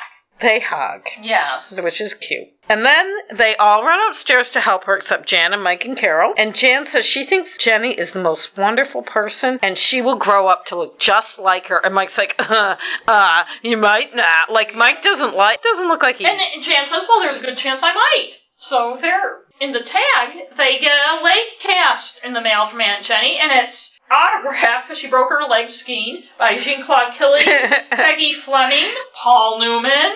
All sorts of people. You would have to be up on. Some of the people you'd know, but other people you might not know. And Stevie calls for Jan and inviting Jan to a party, and Jan says that, she'll go, but she's not ready to settle down yet, and she probably won't be ready until she's about 60. At least. And that's a funny ha. Isn't it cute? Because she's not 13 yet, and she's talking about settling. And I liked that one. I did too. I thought it had a good message. Although, like I said, Imogen Coca is 10 years older than Aunt Jenny was supposed to be, which is fine. Right. The picture of Aunt Jenny could have been from 50 years ago. I don't understand. In a lot of ways, and I know it was done a little ham-handedly in some ways, but after almost 3 seasons of constant misogyny and anti-female jokes, they finally have a message and they've tried to say it before without success, but your looks aren't important, who you are is what's important. Have you noticed there's no lecture, you don't need Mike or Carol to underline what this message is. That's right. The writer's name is Michael Morris, and I didn't look to see if he's written any other episodes, and for all I know, he's written a ton of them, but it just felt different than, aside from Jan's hysteria and craziness, which was on point. That's a given. But I felt, good for them, they made a stab, and I guarantee that probably within a couple episodes we're going to see the usual misogyny and anti-female jokes, but it was a nice break. So the last one for today is The Big Bat. This was written by Elroy Schwartz, who's Sherwood Schwartz's brother. Yes, he keeps it all in the family. And I kind of liked it for a lot of reasons. Well, yes, I did too. The beginning, they often seem to begin in this season, is somebody riding on a bicycle on the driveway, It's Bobby. I think once they catch on to something... Oh, I also want to say Earl Bellamy directed it. And he was a big TV director in the 60s and 70s, and he directed a lot of shit. And there were just some scenes in this that I thought were well done. There's one of my all-time favorite Brady scenes, and I'll talk about it when we come to it. So Bobby runs into the house He's screaming, very excited. Mom, Alice! He's like, Mom, Alice, Mom! And then he adds Dad. Yeah. And no one's there. Greg, though, is Greg's like, I'm Bobby, on the I'm phone. on the phone. And he's on the phone with Rachel, really trying to... He is laying it on thick. He's like, I really liked meeting you. And Bobby doesn't give a shit that Greg's on the phone. He has to tell someone his good news. He keeps yelling, I chinned myself 5 times. And it took me a while to figure out what he was actually saying. Yeah. But fortunately, I had the closed caption. Greg finally hangs up, and Greg says, Good deal. He says that's good for a little kid your size, but, I could do twice that. They end up having this stupid conversation. The conversation ends with they bet. They make a bet. By the end of the week, Greg can do 2 times the number of chin-ups. Bobby can. And whoever loses will have to do what the other person tells them to for an entire week. Which is a bad bet. Bad. You hear that and you're like, uh-oh. And you know what this story's like? Tortoise in the hair. It is a lot like tortoise. And you know what else? The other day, I saw on Twitter, because somebody tweeted this little video, there was a tortoise in a hare. The tortoise just kept walking, and the hare kept, hopping and then just stopping and looking around and scratching himself, and the tortoise won! And I said, it's true! It really happened. Although, the Robert Reed in me says some of the things Bobby was doing to preparing would actually hamper. Yes, I agree. He would have hurt. Yes, because if he's not used to it, his muscles would hurt. If you want to do a bunch of chin-ups, is you do chin-ups. Yeah, I was going to say just practice chin-ups. Yes. But he might have been doing that. We didn't see it. So we keep seeing him training. Peter comes up and Bobby tells him about the bet, and Peter looks, just kind of like, oh. Mm-hmm. Peter doesn't really... No, he's not really into this. Mike comes home. He looks at the mail. They make a joke about bills, as always. But they're selling from Fremont High. Mike's 20th reunion is the next weekend. Which apparently is in the same city area. It's going to be Saturday night. Which is like... And then Mike starts reminiscing about... our reunion, it was we usually start months in advance. Yes, maybe they did. Rounding people up. But he starts reminiscing about the nicknames, like Smasher, Duran. Everyone has nicknames. Carol asked him what his was. And he wouldn't tell her. It turns out it was Hot Lips. Yeah, because she's like, I'll just ask somebody. And he's like, you wouldn't do. It's like, of course I would do. And she laughs derisively. Yeah, he's like, Hot Lips. And she's like, you? Yeah. We're in the boys' room. Greg's on the bed. Marcia goes in to borrow a dictionary. She says, how come you're not out there doing push-ups? Greg kind of sneers. And then they start joking about how... Yeah, and Marcia's like, I hope Cindy learns a lesson, because she's always saying, she can make her bed faster than me, and get dressed faster than me, and it's the same thing. Greg's very confident. Much like the hair. And you're right, and Greg's sure he's going to win, and he goes, I have some interesting stuff planned for the little character. And they're both so like, ugh. Yeah. Then we go back to the subplot, and Mike's dead, he's looking at his year. Carol's like I can pick you out, and I'm like, yeah, because I'm sure his fucking name is there, so of course. Oh, that's true, and he probably doesn't look much different. Well, she says he's really thin. In fact, the guy I went to high school with was just in the store the other day. He didn't appear to want to talk to me. I said, "Hi, how's it going?" Sorry, bro. And he's just like, who was it? Wait, he's just like, oh, hi, and then he just walked off. Who was it? He might not have known who I was. His name was. I didn't know him very well. He cut his finger off in shop. But then Mike says he had a wild crush on a girl named Bobo. He and Carol end up doing a bet because she wants to figure out who Bobo is. And so they do the same bet as Greg and Bobby. Which probably has a little bit different... I would think. I said, put it this way, if there's certain things one of them has wanted to do in the sack that the other one refused, this would be the time to do it. And I thought she was... Which, of course, when they thought, just look at the yearbook and pick the person that's what I thought, turns out she's going to figure it out at the reunion. We find out later. Alice is making Bobby a vitamin drink, whatever. It looks like chocolate milk. But it tastes really bad. But Alice points out, this is what I always gave Greg when he was trying out for football, so Bobby drinks it. And then Mike comes by. And he says, you don't want to hurt yourself. And then he shows him some Deltoid. Which is actually a good idea. And then he also gives him a little muscle anatomy lesson. And Mike says, well, you got to keep working out if you want to win. Yep. Then Marcia comes up. Marcia's a bitch. And Marcia says, Greg can beat you with one hand tied behind his back. I don't know why you're knocking yourself out. It's like, fuck you. Which galvanizes Bobby the way Peter telling him the teeter-totter. I know. Stupid. So we're back in the boys' room. Greg's polishing his boots. He's wearing the lavender outfit. Oh, yes. Yes. Bobby has gotten a little nervous. and he comes up to tell Greg, that's only fair to tell you I'm up to 7 now, and I'll let you out of it, if you want to get out of it. And Greg's like, no way. Greg's like, this time next week you're going to be polishing my boots. No way, I'm going to win. Go right to the contest. And by the time Bobby's up to 8, Greg looks worried. Greg says, yeah, I think this is the last one, but he looks nervous. Yes, he does. Barry's good at that. And everybody's cheering Bobby on. Barry is always good with the subtle, the facial, And Bobby has he a does point 11. And Greg looks very... Marcia's like, well, he's still going to lose. I know. Why is she so rooting for Greg? Because she wants his And Greg ends up flaming out at 19. The thing that I thought was funny was Peter goes to Greg. Peter goes to Bobby, I'm rooting for you. And then he gives him a dirty look, so he winks at it. But then he does the same thing with Greg, and Bobby looks at him, and Peter doesn't wink. I know. And then when Bobby wins, Bobby's like dancing around. I want to. And the only one who looks happy is Cindy. Everybody's like stunned. They're like in stunned disbelief. I'm like, nobody's cheering for Bobby. Nobody's Cindy's giving him a big smile. Bobby's dancing around, but everybody else is just looking stunned. So I think everybody had money on Greg. The next scene is Greg in the kitchen shining Bobby's shoes, and then Alice brings in sneakers, and Greg has to wash those. Yes, and then... Which is like big deal. Throw them in the frickin' clothes washer. Right, and then the girls come in and say he has to drive them to and they're pretty happy about it. Yeah, because Bobby said... Greg's like, I'm not driving you to the library. They're like, yes, you Bobby are. said so, and he has to sandpaper the skateboard or something. And clean Bobby's bike. And then it shows him late at night in his bathrobe, and he's about to tuck into a piece of pie, and Alice takes it away from him and says, that's the last piece of pie, and Bobby said he wanted it. So Greg, and I don't blame Bobby for this payback. Carol is poring over the yearbook, and Mike is he's pretending to be asleep, so he starts saying names, and she's like, says out loud, oh, so I wonder which one would be Bobo. And Mike goes, Sandler, and asleep. And then he says, well, he's not really asleep. I know. He says another name. And then what was the last one he says? Some weird... Helen or something. No, it's like some long... And Carol's like, Zelda. He says Zelda. You're not asleep.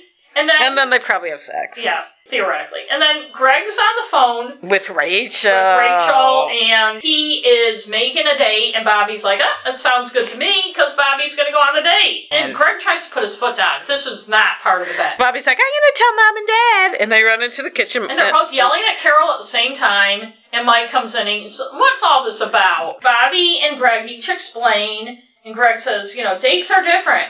And Greg seems like desperate. Yeah. And like he's not going to get his hand job. Yeah, exactly. And Carol's like, well, the bet did include everything. And Mike is just so happy to say... yes. When you make a bet, you have to pay off. And no bet is a sure thing. Yeah, have you learned your lesson, Greg? So now we're on the date, Rachel is a spitting image of both Jenny Wilton and Kathy, the head cheerleader. Because she's played by Hope Schwartz. Yes. And in the credits, she's Hope Sherwood. She's Sherwood Schwartz's daughter. Her acting is fine. It's just funny that she's in there so often. And I remember the scene well from when I was a kid. I really liked the scene. I think it's done really well. And, I've complained with some other episodes today about long extended joke things, and this could have easily have been that. But the interplay between the three people in the car, Bobby, Greg, and Rachel, is really funny. And Rachel seems a little pissed. Yes, the actress, I'll say, does a good job of being annoyed. When Greg tries to put his arm around Rachel, Bobby's like, hey, you're blocking my view. He's being deliberately annoying, which a lot of boys his age would be. Yes, and he makes Greg go get him some pizza. And then he's like talking to Rachel, and she's just like, Bobby gets in the front seat. He's talking with her, and she's like, let's just watch the movie. When Greg brings the pizza back, Bobby's sitting between him, and Rachel says, I think it'd be a good idea if Bobby sits in the back seat. And to his credit, Bobby does go into the back seat. And then he makes Greg and I always remember this, he makes Greg put the roof down, and Greg doesn't want to. And it's because it goes up before it goes down. Everybody's honking. And then Bobby takes out an umbrella and puts it over him. And it's just such a great, Bobby's so funny. And then Bobby made Greg put the roof up. And the umbrella ends up going through the roof. And I'm like, Mike is going to be pissed. Greg is like, that is his convertible. Is going to be pissed. Oh, but it's so funny. Just the comedy in that scene and the way it's done. And maybe it's due to the director. Yeah. Like I said, it could have been. But I've always said the chemistry with the boys is good. Yes. Well, and the girls is too. But we had two brothers, and it reminded me of them where the younger one is being a little asshole. Yes. And the just older one's pissing very the older one. And Greg is so pissed because, and Rachel too. Well, she's ruining the date. She's quieter about it, but I think they were gonna. Well, get it on. Third base. You know, the interaction between the boys is funnier. I feel like the writers with their kind of gender limits give the boys funnier things to do. And then we're back at the house. Mike and Carol are home from the reunion, and Carol guesses who Bobo is. Because, first of all, she knows what Mike likes, she knows what he doesn't like, and also Bobo came up and introduced herself. Yeah. Which, to me, that's not really, doesn't count. Well, I don't know. I mean, I guess it's... Then, the boys are home, and Mike is skin pissed about his rag top. So it's going to cost $150 to fix, and I guess $150 is just the symbol for everything expensive. That's what the studio cost in the other one. Bobby's contrite, and he's learned... He says he'll pay for it. And he's learned 3 lessons. Mike says, as he always says, I hope you've learned something, and it turns out Bobby's learned 3 things. Yep. Never bet, because even if you win, you lose. Yes. 2... If you're going to boss someone around, don't be mean. Yeah, well, that's nice to know. And 3... Never take an umbrella to a drive-in if you're driving a convertible. Yeah, so he did learn a lot of things. Mike is getting into bed, and Carol waits till he's all... She's smiling, which makes me think Mike's going to be doing a lot of oral sex this week. Yes. Instead, we have an extended, annoying scene. She tells him she wants to read her book, so he has to get up and fetch the book. And then he asks, is there anything else? Oh, not that I can think. But she says to him, Bobo, when he kind of complains. Yes. He gets back into bed and asks if there's anything, well, he's getting back in and says, is there anything else? And she goes, no, I can think of. And then, once he's all settled in... I need a tissue. Mm-hmm. And then he gets back in bed and she says she needs something else. A good night kiss, yes. He says in a very gay way, do I have to? And then they both laugh. But I think from now on, Bobo is going to be the code word for... Because he says Bobo, too. For cunnilingus. Yes. Oh, and I didn't mention, but the scene where Bobby was trying to get brain power, somebody makes a remark about him, you know, it must be nice being the guy who knows everything. It reminded me of the scene in Broadcast News with Holly Hunter, where the guy says, it must be nice to know more than everybody else, to know better than everybody else what's going on, to be the person who knows everything. She goes, no, it's not, it's awful. Yeah. So did you have a fun fact? I did. When Jan is asking Mike about genetics, he goes, well, I'm not Luther Burbank. I'm like, who the hell's Luther Burbank? So I went and looked it up. And it turned out Luther Burbank, he was actually born on a farm, one of 18 kids, in Lancaster, Massachusetts. Very early on, he developed a potato that now has become the biggest selling potato, the russet. He became a biologist. But when was this? He died in 1926, so it was... 1800s, yeah. But he ended up, and I won't go into all the boring details, becoming a biologist who, through genetics, managed to develop the delicious brands of apples, like Red Delicious and Golden Delicious, different potatoes, and also contributed hugely to the study of how genetics and hybrids make fruit and vegetables. Probably learned his name at some point. But so he was an expert on plant genetics, though. So it was a little weird that Mike bring Well, up. You know, he said he. Jan's a rutabaga. I don't really have a fun fact, but I read in one of our books, and we did try to look this up. It must have been in the Schwartz's book. Brady. I'm pretty sure it was in theirs. I think it was. But they mentioned that Imogene Coca was kind of shy and didn't talk to many people on the set, which is weird because the character of Aunt Jenny is very outgoing. Well, she was an actress. And she was good I thought she was good in the role. If you're our age or older, you'd remember her more. She was on a comedy team with Sid Caesar in the 50s, like your shows, and she's hilarious. She's very talented. And she was also on a Sherwood Schwartz show, which I'm probably the only person who remembers. It's About Time. Oh, where they were spacemen. They went back in time, but then they came back. So it was very funny. That only lasted like a year, according to one of the books I I read. But I thought it was funny. I bet it's on somewhere. The other thing I wanted to say is her character kind of reminded me of somebody when I was in college, probably in my mid-20s. I majored in art. There was an artist that was a visiting artist she was not conventionally attractive at all, and she did not try to make herself attractive. She had facial hair. Was it Frida Kahlo? No. Frida Kahlo is attractive even though she had facial hair. But her personality was very compelling. People were like so awed by her, and she always had like a gaggle of people around her, and she was always any gathering, like, because it was an art department, people were always having things. Yeah, we always were smoking pot and doing stuff. Like, there was always like people around her. She was just one of those people that people gravitated toward her. And I remember at the time I was probably more invested in how I looked than I should have been, and it didn't puzzle me. It just was almost like an epiphany to me that like you had your Jan Brady moment. Almost. It was like, she doesn't care. That is not an important part of who she is, and no one else cares either. So me not caring how I looked my whole life didn't give you that epiphany. No. But, I mean, just saying that the fact that not only did she not care, but nobody that encountered her said, wow, she's kind of ugly, but she's really cool. It was more like, oh my God, so-and-so's here, and she's amazing, and blah, blah, blah. And it wasn't like I thought, ooh, I don't know. I was the same way. I'm like, wow, I thought it was a valuable lesson. Just put it that way. Anyway, so next week, the first one is The Power of the Press. Oh, good. I'm sure I'll have a lot to say about that one. Next one is episode 20 of season 3, Sergeant Emma. I remember that one very well. Episode 21, Cindy Brady, Lady. It's a Cindy episode, a rare Cindy episode. That's right. Episode 22, My Fair Opponent. And the last one, episode 23, The Fender Bender.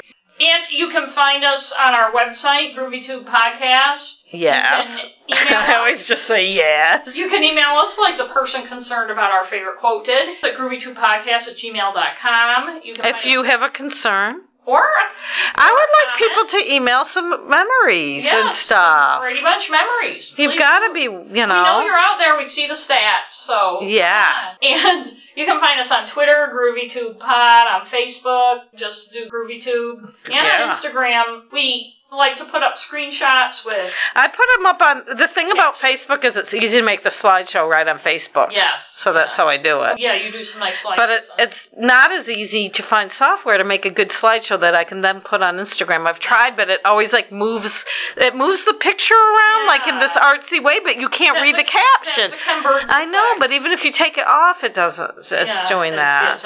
Maybe somebody can email me and tell me. Damn Ken Burns and his fucking effect. Ken Burns. You know what, Ken? You fucked everything up. I do want to watch that Vietnam one, though.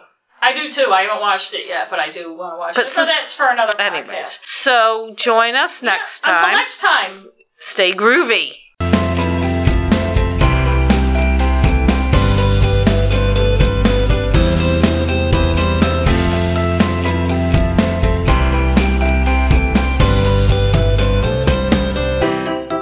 And a special thanks to Ben Sound for our groovy music.